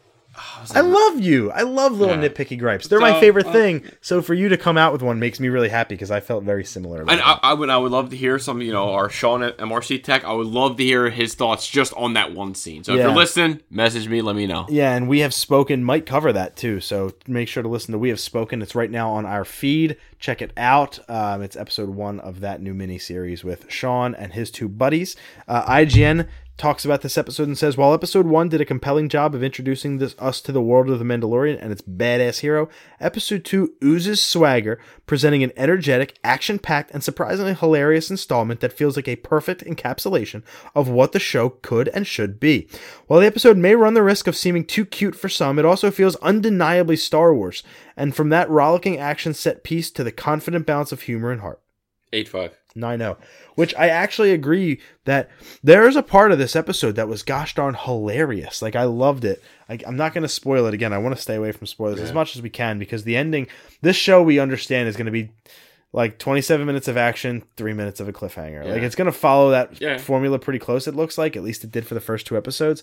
But the first cliffhanger of who he finds was pretty shocking, but now nothing leaked, right? Yeah, and now we kind of have an idea of what that thing or person or whatever is capable of, and it is all the better for it. When what happened, yeah. In the end, I was like, okay, saw it coming a mile away, but I'm happy they did it. 100%. I'm happy they paid it off. But without, like, this isn't really spoilers. The Jawas are in this very heavily. Yeah. If you don't remember them, they have that giant sand crawler and they're the little things with hoods that steal shit from people and just... Not Wookiees. Yeah. Jawas. Different thing. What'd you think of them? Because they and the Mandalorian had a pretty... And the I Have Spoken guy, his name is, I think, Kuiil. Kuiil, yeah. He's a Kuiil. Yeah, he's on my top 3. Of course. I mean, I'm like, dude, there's only like 7 characters we could even. You can have Brian Posaines. Could he be on mine? Maybe he is. You could have the blue guy. Our top 3 this week is, again, top 3 characters from The Mandalorian that are not The Mandalorian. And just the first 2 episodes. Yeah. And so the Jawas, when they steal his shit, there was something that was weird to me. He, as Charlie from Emergency Awesome put it, which was hilarious, he tried to Donkey Kong his way up the ship, which I love. They're throwing shit out. But like 5 seconds before they're all sitting around at a table asking for an egg, he disintegrates multiple Jawas, and they just don't blink. They're just like, yeah, whatever, you had to do what you had to do. It's like, you made some room for us. Just give us an egg, and everything's fine. Sam, if you came to this house and disintegrated my family... That egg looked good, though. I wouldn't just ask for an egg. Like egg yolk. I'd at least ask for French toast. Like, give me something I'd actually eat. So it was a little weird that you just murdered a lot of their people, and they're just like, just give us an egg. We're all hunky-dory here. We forget our brothers, sisters, our cousins, uncles. And really, listen, we're on the apocalypse here, guy. We got to do what we got to do. I understand you killed half of our clan. So I guess that was a little funny and a little weird. But overall... we got to think, it's like, damn, we did rob the guy's ship. Yeah. I think the overall thing for me is 28 minutes is kind of short, though. Like, I loved the first episode because it was 39 and it felt right. It wasn't quite as long as like a half hour or like a 45-minute hour show. It wasn't quite as short as like a Weeds type thing.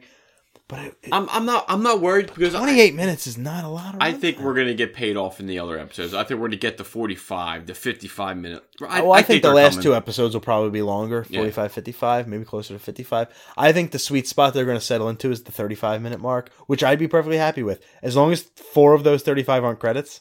Yeah. Like, give me 40 minutes with 35 of screen. I'd be happy with that. I do get bored after a while, so of anything really. So when it comes to watching stuff, so like it needs to hold my attention. So if I know it's only 35, I will push through. Yeah. If you're going to give me a Star Wars show that's an hour every week, that's a lot, man. That's part of the reason Titans just doesn't speak to me right now. I will eventually go back and binge it. Don't get me wrong. Yeah, of course. But let's go into our top 3, unless you have any other thing to talk about for this episode. Overall, great episode. Continuing the arc. Really happy with it. I love it. I highly suggest The Mandalorian. Yeah, and if you don't have Disney Plus, you can actually get a 7-day free trial. So if you want to wait a few more weeks for a few more episodes to be out, do the free trial, bang it out, and see if you like it, and then you know what else you're getting. Yeah. It's fucking Disney stuff. You're getting it. I put on Johnny Tsunami the other day. Oh, nice. Just for a half hour.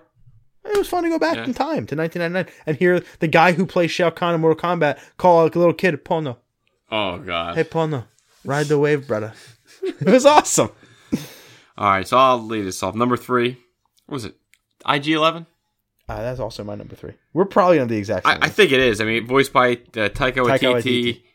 We may or may not see him again. We're still not sure. Yeah, I have a theory while you're talking. And I'm trying to be very. My whole list, I might have to be like, but dude, he was awesome. The scenes that we saw him in, The Mandalorian, Pedro Pascal, it was awesome fight scenes, and Taika did a great job. Yeah, I had a theory that it was called IG-11 for a reason, but the theory has just been debunked since I googled it. I thought IG-11 for some reason would have been Instagram, and it came out in 2011. It's IG-11. Oh yeah, Instagram launched in 2010. I'm pissed. October. I was only a couple months off my theory being potentially That correct. would be cool. Now it's just random IG-11 to me. I would have liked it a lot better if it had. It probably does have meaning, but Yeah, he's also my third favorite character. it was cool. What he had was you were glued to him when it was on the screen. Yeah, He was funny. He was engaging, and cool action scenes. That's and it. had cool action scenes. Like you, I hope he's not done. Yeah, And Taika, just anything he voices he's is good. it's just gold. Hey, he's Australian. Is that what he I is? want to say New Zealand, but he's somewhere from that continent. I'm down under. There it is. Number 2, the Ognot moisturizer farmer. Yul. Okay, Or Kuel. The guy. Kill the Ognot. I just loved it. Ugnaught, I think He is killed me. I still, when he said the line, he goes, I don't know how to ride that. Like, I don't. I have spoken. Yeah. And The voiced first by time he's Nick Nolte. and voiced by Nick Nolte, I was like, sold. Number 2. first time he was he said actually that. my number 1, yeah. and I said, I have to be real, and I crossed it out. Yeah, Changed it. Like, you could. It's in the number 1 spot. I you know. wanted to be real as well, but I'm listen. My number 2 is Baby Yoda, and I'm assuming it's your number 1. Well, I was going to say the thing that I was going to say that I can't say what it is, but you just said it. We talked about Baby Yoda in our episode 1 though. Did we give A ton anybody of a it. spoiler? No, a ton of it. Did we? Yeah, we talked a shit ton about Baby Yoda, and everybody on the internet has seen Baby Yoda. True. now. Okay. There is no. All right. We It didn't is talk Baby about Yoda. what it did. We won't talk about what it did in Yeah. episode 2. Yeah. But we do know that there was. But he ate a frog, and that was cool. That was funny as shit. It's funny though that I like that the Mandalorian has Baby Yoda on like his little watch thing that like makes him follow he him. controls it. But he literally can get out and walk whenever it feels like. There are random points where he just pops out of it, starts walking around, and you're like, wait a minute, do you even need the baby thing? Do you even need the baby carrier? Well, he probably did something where he just. So I didn't want listen, character's got a lot of personality. It doesn't say a word, but it says everything at the same time. But ears tell you the story of how we it's look feeling. at him knowing what he could be. And what I love about it is he or she really it is still shrouded in mystery. We don't know if it's a clone. We don't know if it's his son. We don't think it is, but we don't know if it's just the last of its species. We don't know how it got there, what it is. So there's more to find out there. And the fact is that this character is going to be in it for the long haul. Yeah. I'm excited. And I'm assuming it's your number 1. Yeah, of course. My number 1 is Kuel. Yeah, The dude, Ugnaught. we had this thing. I switched it. Like I legit crossed it out right before I came over. I knew from the second I offered up this top 3 that my number 1 was going to be Nick Nolte's character for no other reason that it is. I believe it's a practical, not a CG. Yeah, it looks practical to me. And if it isn't practical in CG, top notch making it look practical.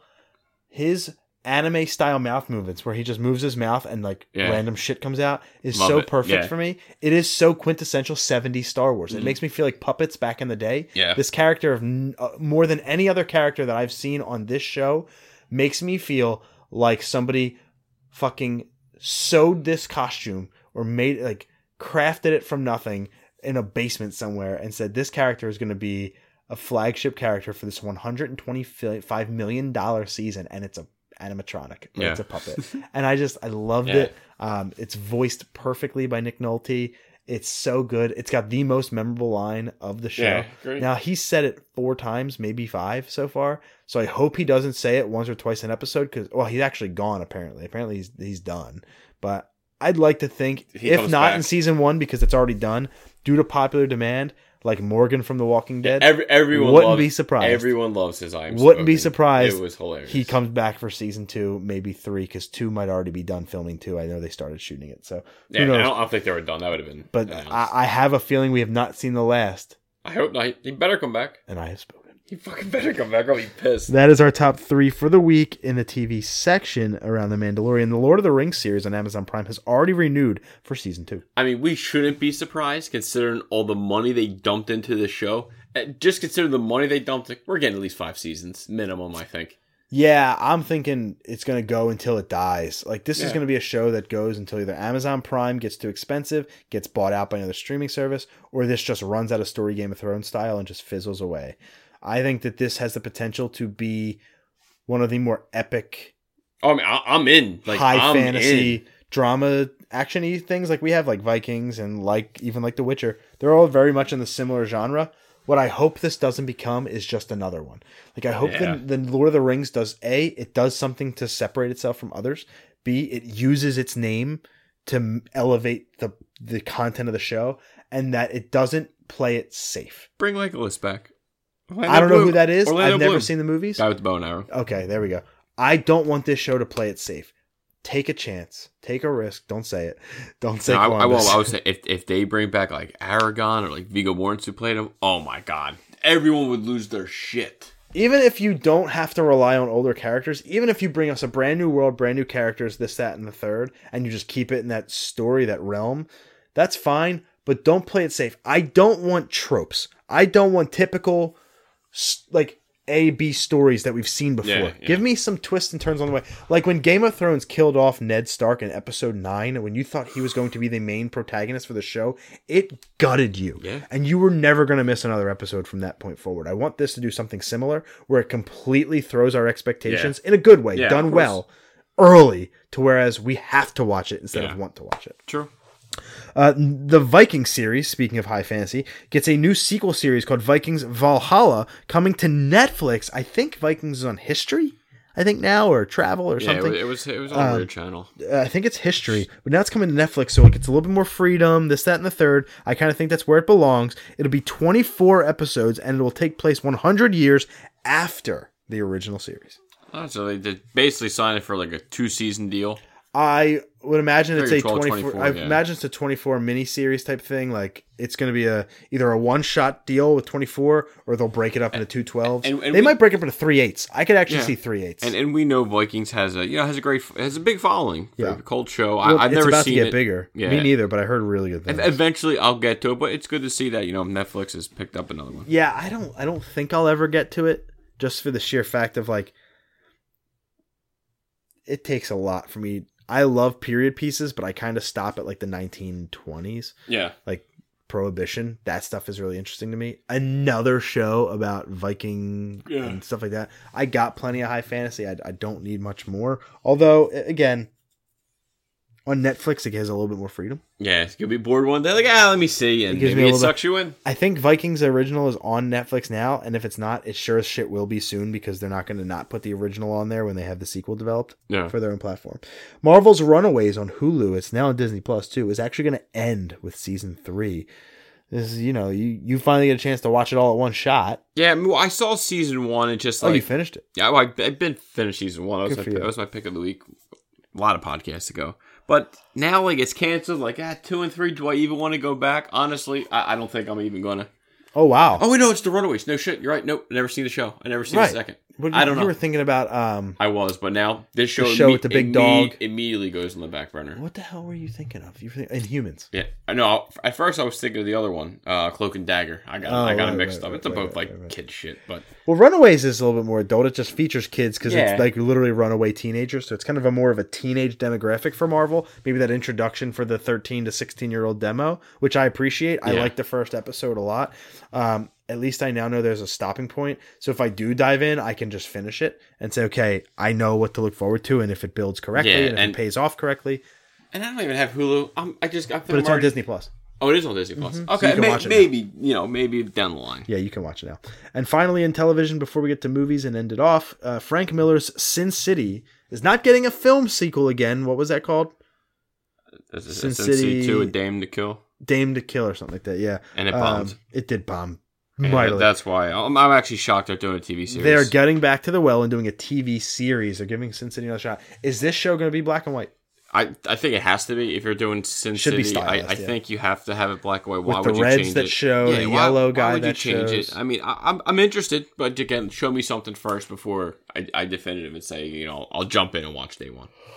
Oh, I liked, for as much as I loved the first one, I thought the second one was just absolute trash, and I won't be watching this television show. I will completely skip it, and I won't lose a week. Nah, yeah. And honestly, even if I missed it, I didn't even watch Watchmen yet, and I'm okay. I hear good things, but I'm okay. I've heard opposite. I've heard very, very mixed, from bad to meh. I have not heard one person say, you gotta watch I heard Watchmen. it's a different take. I don't know how I feel about it yet. And it's like, they're Some 5 episodes deep. Some people are resistant to change. 6 now, I think. Some people are resistant to change, though. Well, some people just want what they had growing up, or source material. Or people just love the Zack Snyder 3-hour cut, which it's a great fucking film. The Watchmen movie is great. Yeah. Moving over to movies, we have, I think, just one review this week. It's a movie I'm looking forward to watching on Netflix. It's called Klaus, as we are totally 100% in Christmas mode right now in this house. Yeah, you were last week. Sergio Pablo's Klaus is a beautifully animated mix of old and new, offering up a unique and quirky take on the Santa Claus's humble beginnings. It's a fresh, fun story about friendship and the power of kindness that coats snowbound cliches with a shiny sheen. No, I know. 8-3. Oh, they didn't say one negative thing. I would have... I almost said 9-5. That's funny. I forgot the score, so when you said that, I was like, yeah, he's right. Wait a minute. That seems... I legit almost said 9-5. That seems wholly underrated based off of your glowing praise. Yep. But okay, IGN, I'll play your game. We're watching it this week, so I'm very excited for that. While basically every single star in the film has tweeted about it, except for one, Warner Bros. Is still reportedly not planning to release the Snyder Cut of Justice League, according to The Hollywood Reporter. I mean, that's just probably right now. You figure what? The tweets, I think, is over 1 million. You had Zack Snyder come forward. Of course, he's like, guys, thank you for love and support. You had Gal Gadot show her love. Shit, Ben Affleck tweeted. Jason Momoa tweeted multiple times, and then Kevin Smith retweeted. Batman says we gotta get it. The only part I told you before was like, once if Henry Cavill, even Joe Manganiello did, and he's in the movie for 45 seconds. True. Even if here's my thought: once Henry Cavill puts his support out there, it's gonna happen because a British guy, they don't like to lie; they tell the truth, and if he says it, we gonna get it. So we just lost 10,000 listeners in the UK. Yeah, I'm saying they're great guys. We believe what they say. That at least he's very like a stand-up chap. Yeah, you know what I mean. Like he's a gentleman. So I think it's only a matter of time. And he drinks Bloody Marys. And again, and what we heard that it's a completely different movie than what Josh Whedon did to it. And Zach even I forget what app he uses, but he basically he's never even seen the finished film of Josh Whedon, so he don't even know what's been done. Listen, as much as I appreciate Joss and his contributions to Buffy and Angel and Marvel, let's not forget and Firefly. And Firefly. Joss Whedon, did he direct Age of Ultron?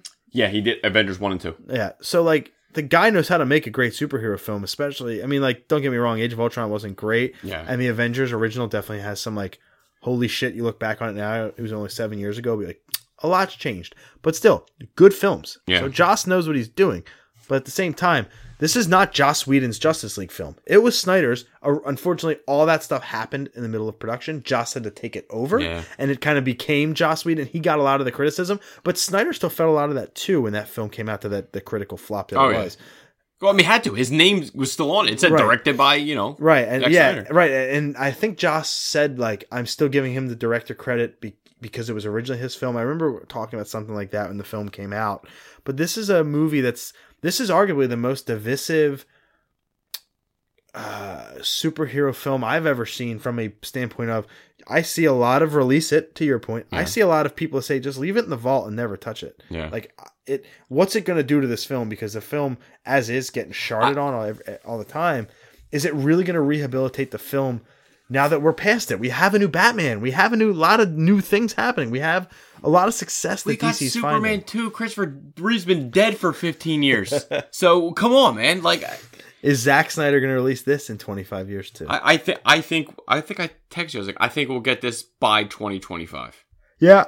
I think that's the tweet I sent you, or a text I sent you.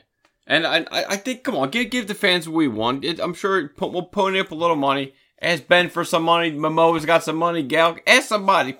Let the Trinity throw some money up. Unfortunately, none of them have as much money as Warner Brothers, which is who owns the rights. And at the same time, again, like I told you before the show, musical rights may have expired to repurchase those. Is that a worthy investment? And I heard it's a business, man. It's a business. Everyone, after Batman, Jason Momoa, everyone did this. They're getting it. I'm sure getting emails. They're getting tweets. They're like, son of a bitch, we're going to have to do something. And I think you said it last week. What a perfect get for HBO Max. Yep. Perfect. It would be a flagship app. Or a flagship title. You're right. I would sign up just to watch that. He said I'm right. Whatever. I would sign up for just to see that and then cancel it. Yeah, right. So what other people say, they would originally they would charge you $15, which is the price of a movie ticket. I would happily pay that for that. I will happily pay it. I'm at a point where, like, then I'll buy it on Blu-ray because you're such a great friend of mine, and I know you want to see it. I want them to release it strictly for your happiness and enjoyment. I appreciate it. But I will never care. I'll watch it just because, again, I want to and then what if you saw and like, wow, great. That was a completely different movie. I'm happy because there's no other DC movie that does that. And I think that's why I'm hyped for it, because what I heard on Kevin Smith's podcast, the lady that's seen that cut, she's like, it was a completely different movie than what I just seen. Yeah. I'm waiting to see these scenes again. I'm like, what? And she goes, I thought I was in the wrong movie. Right. So I don't know. It gives me hope that, okay, Snyder had a vision. People knocked on him in the beginning. The only thing I would say he did bad was the Lex casting. I don't care if it's Lex Luthor's son. I don't care if the real Lex out there. Fuck the son. Don't give me the son. Just give me Lex Luthor. That's all I want. I don't care about his son Alexander. I don't give a baker's fuck. Fuck Jesse Eisenberg as Lex Luthor. Oh, God. All right, I'm back. Blacked out for a second. Do you even listen to yourself when you talk? Yeah, I drifted out. Joker becomes the first R-rated film to top $1 billion. That's a huge accomplishment. It's got to be the lowest budgeted, most profitable. Yeah, ever. I believe it is the most profitable R-rated movie of all time. Not only is it the highest grossing, but just because of the budget, it's super profitable. $55 million to I don't over think $1 billion. Anyone expected to make this. $400 million domestic. That's huge. Honestly, I'm baffled that it even made. Like, it's a great movie, but I'm just shocked that so many people went to see this movie. Especially all the hate that DC gets. Is just, wow, the hype was real with this film. It goes to show you that the cast does have a huge. You can't just throw anyone in the role, like Jared Leto. You can't just throw someone in the role. It matters. Their performance matters. Yeah. The method acting that Joaquin Phoenix went through to become this character. He didn't just play this character. He was this character. He is this character. And like. A guy that was kind of washed up. This guy was kind of, it wasn't really doing much right now. So he's kind of like Keanu, kind of rebuilding his career through John Wick for Keanu, through this for Joaquin. I wouldn't be surprised if Joaquin gets a nice second wind here with a lot of appearances in the next 2 to 5 years until that kind of star fades a little bit. And maybe we get a sequel, maybe not. We'll talk about that in a second. But like $400 million domestic, over $1 billion worldwide for a movie that, again, I liked it, didn't love it. You absolutely loved it. So like, this is DC doing things right. Let's call it what it is. No matter how you feel about the film, it is undeniable the amount of success that we're seeing from it, and that's a good thing. We are fans of films. We want films to do well. Yeah. Why would you want a film to do bad, whether it's Marvel, DC, Valiant, whatever? We like movies. Yeah, even though people, Bloodshot's coming out February. Yeah, is that the first Valiant? First movie. I don't count the web series that Bat and the Sun did, but... again, people don't like Vin Diesel. People hate on it, but me, hey, if that does good, that does good for all superhero movies, like you said, Valiant, Marvel, Image, whoever. After The Hollywood Reporter said that a Joker sequel is officially in the works, Deadline actually reports that is not the case. we can go back and forth on it. We both think a sequel's probably inevitable, even though neither of us want it. I think we'd just like to leave that movie where it stands. But a sequel might be inevitable just because of the profits that it made. And I think that's why. If their movie makes over $1 billion, obviously the studio wants a damn sequel. But even though, like... I'd like to think, though, that art can be left alone, and they would ruin it. A sequel would ruin it. And, again, like I was just going to say, I love the Joker. Could be my movie of the year. I don't want a sequel of this. I don't want that Joker to... I think that should be like a DC Black Label that stand on its own. There was a report saying that the director... Todd Phillips, that he went to DC or said, let me get a list of some villains that I want to kind of see if I can work on another, like another DC Black Label movie like the Joker. But I think if you're going to want Joker, you want to kind of bring him, if you're going to bring him in, you do it in Reeves' trilogy, or if there's going to be more movies, or you kind of wait. Just let the Joker chill for a second. Don't throw him down our throats. You're already throwing Harley down our throats. Just pick a different villain. We do have the ending of that movie with the Bruce Thomas Barbara Wayne stuff. Mm-hmm. Barbara, right? With all that happened at the end of that film, there is technically a lead-in if they introduce this Joker into the Robert Pattinson Batman universe. There is that kind of lead-in. So, it's there. I just hope that they're disciplined enough to not take the bait. I don't want a sequel, and I hope that even if the studio wants one from profitability, that you let this film be the standalone thing that it is, because this is a cultural phenomenon right now, and it for weeks it took up nothing but the news and Twitter and all that. It was like everyone talking. So many people saw this movie just based on the hype around the news. They weren't even fans of it. They just wanted to see it to get what all the hubbub was about. Yeah. And that you're not going to get that with the sequel. Yeah. Those people are not going to repeat the customer. They didn't just go, you know what, I'm going to go buy every Batman comic. No, I'm sure some of them did. But the casual moviegoer just saw it because they saw it on fucking Fox News or CNN. Yep. It was like, well, what the fuck? All this violence. I want to go see this. Yeah, and guess what? It paid off. But, all the way to the bank. I just really hope that art over money wins this time. Leave it alone. For the love of God, we can only hope. Leave it alone. Henry Cavill says that not only does he not tweet about wanting the Zack Snyder cut, he also says, "Hey, I'm still Superman. Don't forget about that, guys." I don't believe it. I mean, him saying that it kind of I got excited. To me, he is Superman. He's probably my favorite. I don't know. Grew up with Tom Welling. He was cool for Smallville. Obviously we didn't grow up with Christopher Reeve, so I don't look at him as to my favorite. I don't know if that makes if it makes sense. Well, just because you didn't grow up with him doesn't mean he can't. Yeah, but true. But that's you can still watch the movies with fondness. But when you talk to people who are ages 40 and above, no matter what their favorite Superman is Christopher Reeve. That's their Superman. That's fine. I know Davey, my local CS owner, is no, it'll be Christopher Reeve. That's what I grew up with. That's it. Period. That's it. That's a weak reason to me. Yeah. No. Hey, just because you grew up with it doesn't mean it's the best. To each their own. Right.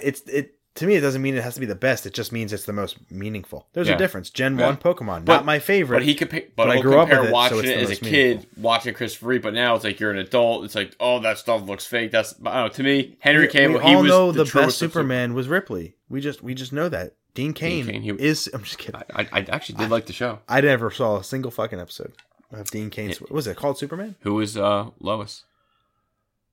Famous actress. Terry Hatcher. You could have given me 6 billion guesses. That would have equaled everyone on the planet. And you wouldn't have got it. Should have been my last guess. Yeah. So I looked at it, I was like, he has no clue. Star Trek Legion's creator Noah Hawley is set to write and direct the next film in the line of sequels. And Star Trek film. Star Trek. And the reason I brought up, because it was rumored that Chris Pine is back on track. Wonder what kind of accent he'll have in this movie. To fucking Wonder Woman. Because I know the drama was he was out because they're trying to bring back him and Hemsworth to do some kind of time travel thing, but we'll see what happens. What about the Russian kid who was 26 that died? I wonder if that had anything to do with the delay on the film. He was a main character. Yetchin, yeah, that was a shame. Yeah. And there's actually a doc that is about his life, I think, coming out on the end of this month. I'll try to get more info for next pod, but they said it looked really good. Nick Cage is going to play himself. I figured. In the film called The Unbearable Weight of Massive Talent. I'm in. I think it's so fucking funny. I am in. It's so weird. Can't wait to watch it. So strange, so weird, so funny, so out there. It's Nick Cage. Nick Cage is the worst. No. We will never see eye to eye on this. He is worse than Tommy Wiseau. No, God forbid. Daniel Craig reportedly done as Bond after No Time to Die. I think we all figured that was coming, but he said it in a German interview that it's time for him to hang it up. Dude, I think this is his 5th one. Yeah, we all knew That's this was good. coming. We didn't even know he was going to be Bond for 20. That was even like, is it? It Dude. should be, but is And it? again, he got hurt pretty bad on set, and he's 51 years old. I kind of think he's right, even though he is my favorite Bond. Like, I still Casino Royale is fantastic. I think I'm finally at the point where I'm like, okay, I've never seen any Bond movie except for GoldenEye. Do yourself a favor and see Casino Royale. I think I'm going to just watch all of Daniel Craig's Bonds. I think I'm at a point now where I'd and like guess to what? start to watch The them. first one is Casino Royale, There you which go. I think you will absolutely I'd love. like to start to watch the Bond movies, and I think instead of And when going in you're- order, And when you're done that, I just expect the text say, "You were right, thank you. It was a really good movie." And I say, "You're welcome." you didn't push me to watch them. I always push you. I think I'm I've just always said you weren't trying to. You watch one Bond movie out of the 30 that are out. I don't care about Bond. Name the one thing I care about that's James Bond. Pokemon. That's James Bond. What's the one thing I care about? In the James Bond The universe. accent? Nope, the one thing I care about. Yeah. The 1997 Nintendo 64 classic, GoldenEye. That is about it. So, I think I'm ready. I like to hear it. I went on a movie kick the other night at like 4 a.m. I was like, let me watch a movie, put me to bed. And I stayed up for the whole movie. I'm not getting into what it was because I'm saving it. It's on his pick of this week for next week. It is definitely not a pick of the week. Oh. I will say that as the antithesis of what a pick of the week is. It will make a list at the end of the year. Who knows which one yet? Damn. But I was watching it and I was like, what can I watch? And I didn't think of Like a Casino. That would have been a perfect 4 o'clock in the morning movie to get my adrenaline up. Oh, no, dude. I watched a piece of shit that I will talk about at the end of the year. Cool. Sonic's redesign reportedly cost less than $5 million to animate, but could cost up to $35 million after marketing, merchandise, other expenditures. That's shocking. Somebody came out and said the reanimation took $35 million. I'm like, no, it fucking Yeah, didn't. I They think I never mentioned, done I was that. like, holy shit, And he had that's a like lot. 30,000 Twitter followers, so he seemed to be a reputable source. But like, that's a shit ton of money for some redesigns, and they pulled that out quick. Yeah. That gave me a pretty big insight into what it means to reanimate a movie for CG. And they then there was pulled that around and there quickly. and then there was another report saying, Now, granted, like, it was only a trailer. but another interview came out. They said, "Man, we still had a lot of work to do on the animation anyway, Yeah. so it wasn't that What if fast." the rest of the movie is just the old Sonic, and they just redesigned the trailer Sonic? You go to the movie expecting to see trailer Sonic, but you get really bad old Sonic, and you're like, "Wait a minute, they just reanimated it for the trailer." Yeah, that would be that would be kind of that awesome. would be an ultimate troll move. I'd give that movie a lot of respect if that's where they went to go on that. As we go into the box office for the top 10 films of this past weekend, that would be the weekend of November 19th. I'm sorry. Number 10, falling from number 9 at 564,000. No, I'm sorry. I'm on domestic. I wanted to do I wanted to do weekend. That's what it was. There we go. November 15th to the 17th. Yeah, this past weekend. Top 10, number 10, falling from number 8 at $4.5 million is Harriet. Number 9, falling from number 7 at $4.9 million is Maleficent, Mistress of Evil. Number 8, hanging in the top 10, falling from number 6 at $5.3 million is Joker. 7, new to the list from Warner Brothers, the reason they're not releasing the Snyder Cut, at $5.6 million is The Good Liar. Okay. Another Warner Brothers film that had a big slip, down 57.4% at $6 million. At number 6, falling all the way from number 2 is Dr. Sleep. Number 5, falling from number 4 at $6.4 million, the Emilia Clarke Christmas classic Last Christmas. Number 4, falling from number 3 at $8.3 million from Paramount is Playing with Fire. I don't know that one. John Cena. There you go. Oh, yeah, duh. I said that last week. Same exact. Number 3, new to the list, bombing mightily at $8.3 million is Charlie's Angels. Have fun being the only person in the theater for that one. Did you see Hot Ones? I did. I watched Kristen Stewart's It's Hot good. Ones. I liked it. Number 2, falling from number 1 is Midway at $8.5 million. bad. And number 1, also bombing, kinda, maybe. I mean, domestic, it's actually not terrible. $31.4 million domestic. Is Ford versus Ferrari.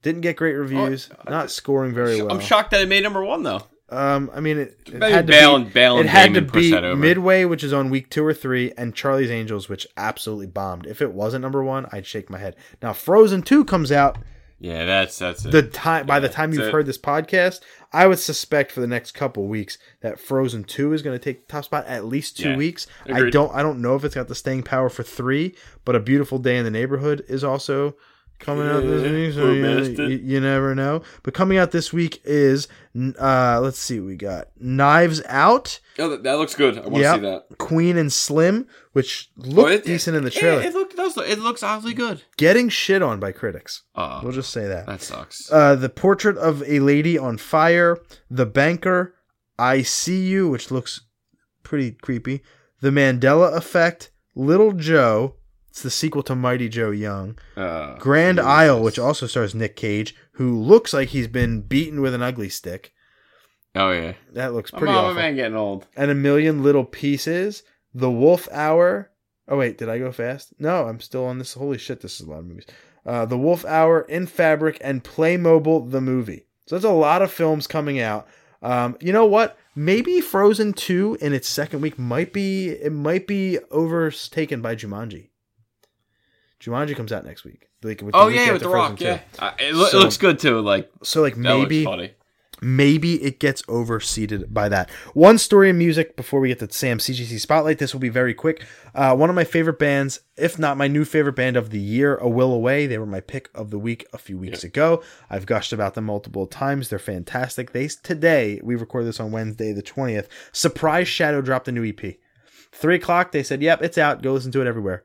Whoa. You wait a gotta minute. love that. Number one, I was an hour late on it because I was in meetings and stuff. Number two, I gave Ashley my Spotify login. So when I went to go listen to it, she was listening to Christmas music. So I didn't disturb. I went on YouTube and I listened to it there a couple times, then listened to it again on the way home 2 or 3 times. I've listened to it 4 or 5 times through already today alone, and I can tell you it is a fantastic EP. It is called Soup.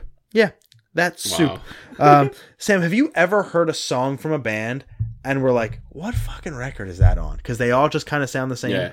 I can happily Like, all say, the time? yeah, right. I can happily say that. Oh, it happens to me with Cartel a lot. I always forget what outside of Chroma. I Yeah. always forget which song Yeah. the I damn can see these that. songs come on. I'm like, Yeah. Deep South. What's that on? Chrome? Is that on Cartel or is that on Cycles. Cycles? Yeah. See, that's it. You got it.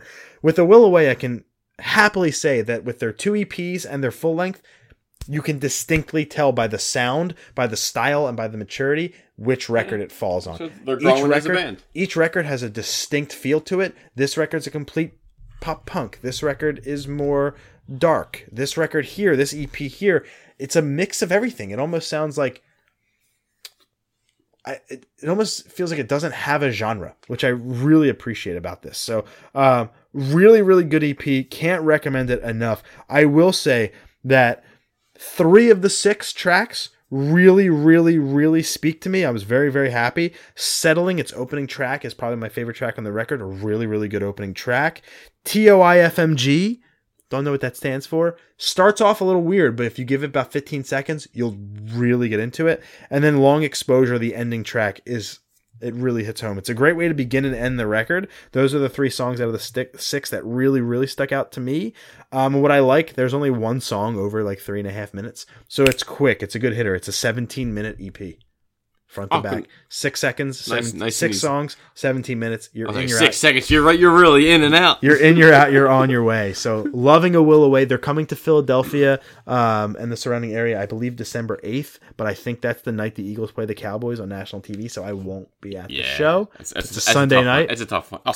Sunday, automatically tough. They're at Milk Boy. I am not an 18 to 25-year-old anymore. I can't just go. I have a wife and a kid and all that stuff. I can't just go willy-nilly to Adult shows stuff. like I used to, which is great. Hey, listen, if you want to put me on the list, we'll do an interview. I'll review the show, do it for the pod.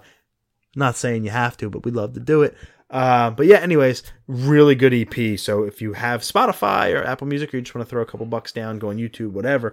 A Will Away, 3 words. It's called Soup. Check it out. Sam, what is your CGC Spotlight this week? So Spotlight this week. It's not even my book. I'm just holding it for wait till I meet it with Dom. He's going to ship it back to Canada to our buddy Mahir. Follow him on Instagram, Mercadelic. This is Superman number 4. Jesus Christ. 1945. Spring 1940. Second appearance of Luthor. So it just right there, you could tell. I mean, the cover alone is iconic. I mean, we'll post a picture on our Instagram when I post it. Jerry Siegel story, Paul Cassie and Sheldon Moldoff art, and Joe Shuster cover and art. It's I think it came out at the same time as my Batman 2, so that's the oldest book I own. But there's only 13 3.0s on the census. I didn't even check sales for it just because it wasn't my book. There's only 162 total graded blue labels on the CGC census. And the highest grades that I saw on the census, I saw 192 and 190. That's it. So it's obviously a super tough book. This is a 3.0 with light tan to off-white pages. And here's like, man, I don't like light tan. I'd rather have cream. It's like, well, if you look at our chart, technically cream pages to off-white is worse than light tan to off-white. So he should be happy, but he's picky. But again, it's a Golden Age book. So they did 4 stories, and they do it differently than we do comics now. The first story was called Superman versus Luthor. Just a quick synopsis. An earthquake rocks the city of Metropolis, or was it an earthquake? So give or take that. Next one up is Luthor's Undersea City. The Daily Planet gets reports that the oil wells across the world stop flowing. The third story, The Economic Enemy. Clark Kent is going to interview a science professor, and the professor is found dead at home when he arrives. And the last and final story is Terror in the Trucks Union. Basically, a truck driver union is being taken over by a crooked racket that's holding back food supplies. So you got to think back to the 40s. I think they still had food shortages and stuff like that. So you can kind of see where they were getting these stories from. I just like that how old it is. It was almost like a blank canvas. There wasn't 79 years of stories that they've already told. Yeah. They could have told anything, and they chose a truck stop and a murdered teacher and whatever. It's inventive to take that type of risk that early on. They could have played it very safe with very tropey stories. Well, I mean, and they chose not to. It's really once cool. you had to hit Superman on the title on the front. I also love that is a completely different S on his crest. Oh, yeah. that we are used to now. Yeah, and if people who don't know the Golden Age comics, if you go back and just type in like Superman 4 CGC or something like that, you'll see what his outfit like. His outfit basically looks the same, like you said, except the S. The S is obviously the big standout now. Yeah, it looks like me when I go to bed. Wear underwear on the outside. Just be comfortable. Yeah, you know what I mean. Just live your life. I have a G in my chest. You can't see it. Gotta keep it that way. I manscaped the chest hair to just look like a G. I'm sorry, Ashley. No, it was her request. And I'm surprised the back, as always, as all Golden Age books is, it's always happy birthday to you. It's a gun. They always do the gun. The light loader carbine. It's always the Daisy's air for rifles. $2.50. You can get yourself a fake gun. So yeah, get an air rifle back in the 40s. Again, Daisy air rifles like on the back of every Golden Age. Yeah, so every Golden Age book, that's what it is. But again, Superman 4, super tough, hard to find Golden Age Grail. It's only worth $90 million. God only knows. Sam, what's your pick of the week? Pick of the week. I actually went music related. I didn't watch. Me too. I didn't watch any movies. I did. Mine's gonna be next week. Just normal TV shows for me. But I went with Saint Azonia. I don't know if you heard of them. It's after Adam Gontier left 3 Days Grace. He started the band Saint Azonia. Their first album was self-titled. The second one is called Flawed Design. It came out, I believe, 2 weeks ago. It came out, or October 25th. It actually came out. 11 songs on the record, total of 43 minutes. It was pretty cool because his cousin Cale Gontier joined the band. He left.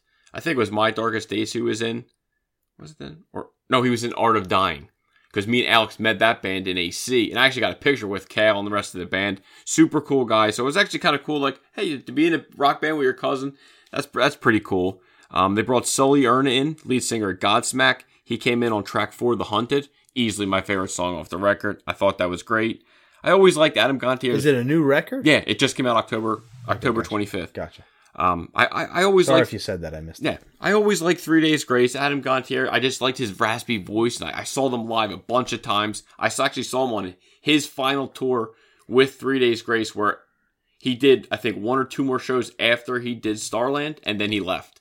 So, like, one of the concerts, I know me and Monty were so because he played 8 songs off the new record, and we loved the I think Transit Venus was his, and we rocked out. It was such a great show. But if you like 3 Days Grace, you like Adam Gontier, I can't recommend Flawed Design enough. Saint Azonia. Check it out. My pick of the week is just one single track. One single song. Not a whole record. Not a new record. It's a new track from one of our favorite bands of 2018. At least one of my favorite bands of 2018. Our good friends in Heavy Things. Yep. Go check out our interview with them. Link in our bio. Just scroll through our feed to sometime in 2018. I can't remember what month it was. Maybe June. We talk a lot of really fun things with Will and Casey from the band Heavy Things. Really fun conversation. We even talk a little Fortnite in there. But they released their first... Well, they released an acoustic track earlier this year, but they released their first new full band in-studio recording called Old Friends. So it's one single track, and it might be the best track they've ever released, but it's that good. And this is the first time I believe you recommend just a song. Yeah. It's probably. Yeah, I don't think you ever said one song before. When my first A Will Away, I recommended the EP, but I said focus on this one song, but I never just recommended a single song. Now, don't get me wrong. If Heavy Things released a full length, I'd recommend the whole damn thing. But it's such a perfect Garner Glimpse mix with a little bit more maturity in there. You can tell they've upgraded their equipment. They've upgraded their sound. They've gotten better at writing. They are more complete. I think it's just a glowing track. The guitar work is unbelievable. It's so simplistic yet so beautiful at the same time. I love it. It's a hook that got me really early on. I kept listening to just the guitar riff. They do a lot of cool effects on there, but it's not effects heavy. If you remember the band Fun, from the format, way too much auto-tune on that second record. Yeah. I think it was Aim at Ignite was the first record. One of the most perfect records I've ever heard. Then you go to Some Nights, their second record, their follow-up. That was their last record. It was all auto-tune. It was also produced by a rap producer, so I get why, and they wanted to take some risks, and Nate has a voice that's semi-auto-tuney. Heavy Things takes the approach of adding some... I don't know if it was done in post or if it's just the equipment they use. I'm not 100% familiar with that, but they take some risk in adding some of those type of effects, not auto-tune, but like some really cool guitar effects, some really cool harmony effects, and it works really, really well. The song also flows really well. It's really catchy chorus, but it's kind of slower and simpler. I just really like it. Plus, the lyrics hit home pretty hard. So they always do. I'm a little bitch. So... in us kind of throwing out that they have this new track on our Facebooks, on our socials and stuff, they did reach out and they said, hey, listen, we've been playing some fun games. We'd love to catch up. So guys, if you're listening to this pick of the week here, we'd love to have you back on. We'd love to keep the conversation going. If you're ever back in Philadelphia, please, we'd love to come see you and hang out, because you were just... Of that show that I went to that night with Hawthorne, you guys were my favorite part of the show. That was the one that Shriver stepped in for, and that was my favorite live show of 2018, was seeing Heavy Things. It was my favorite live act of the year, and we saw plenty of live acts. Yeah. So it stood out to me. This band has been hitting me for the past year and a half now. It's been since May of last year that I really liked them, and I'm very happy to hear a new track from them. Looking forward to a potential new full length from the guys. I don't think they've really been ready to announce anything yet, but it's called Old Friends. It is now available on Spotify. You can go check out the actual music video, not a lyric video or anything like that. The actual music video on YouTube right now. Check it out and make sure to follow Heavy Things Rock for all things Heavy Things. That was episode 161. Holy shit, man. It's 2 hours. Yeah, it was definitely a long one today. It would have been about an hour if I didn't do my Pokemon stuff. I said 20 minutes. I went 45. No, when you said that, I was like, I'd bet over all day on that. Yeah, I went 45. It's what I do. Yeah. I overpromise. I let you go. I underpromise and overdeliver, or I overpromise and undeliver. I'll let you be the judge of that. Thank you guys so much for listening to episode 161. We'll be back next week on the Thanksgiving week. We'll kind of figure that out as we go. But we'll be back gobbling for episode 162. Release the Snyder Cut, you bastards.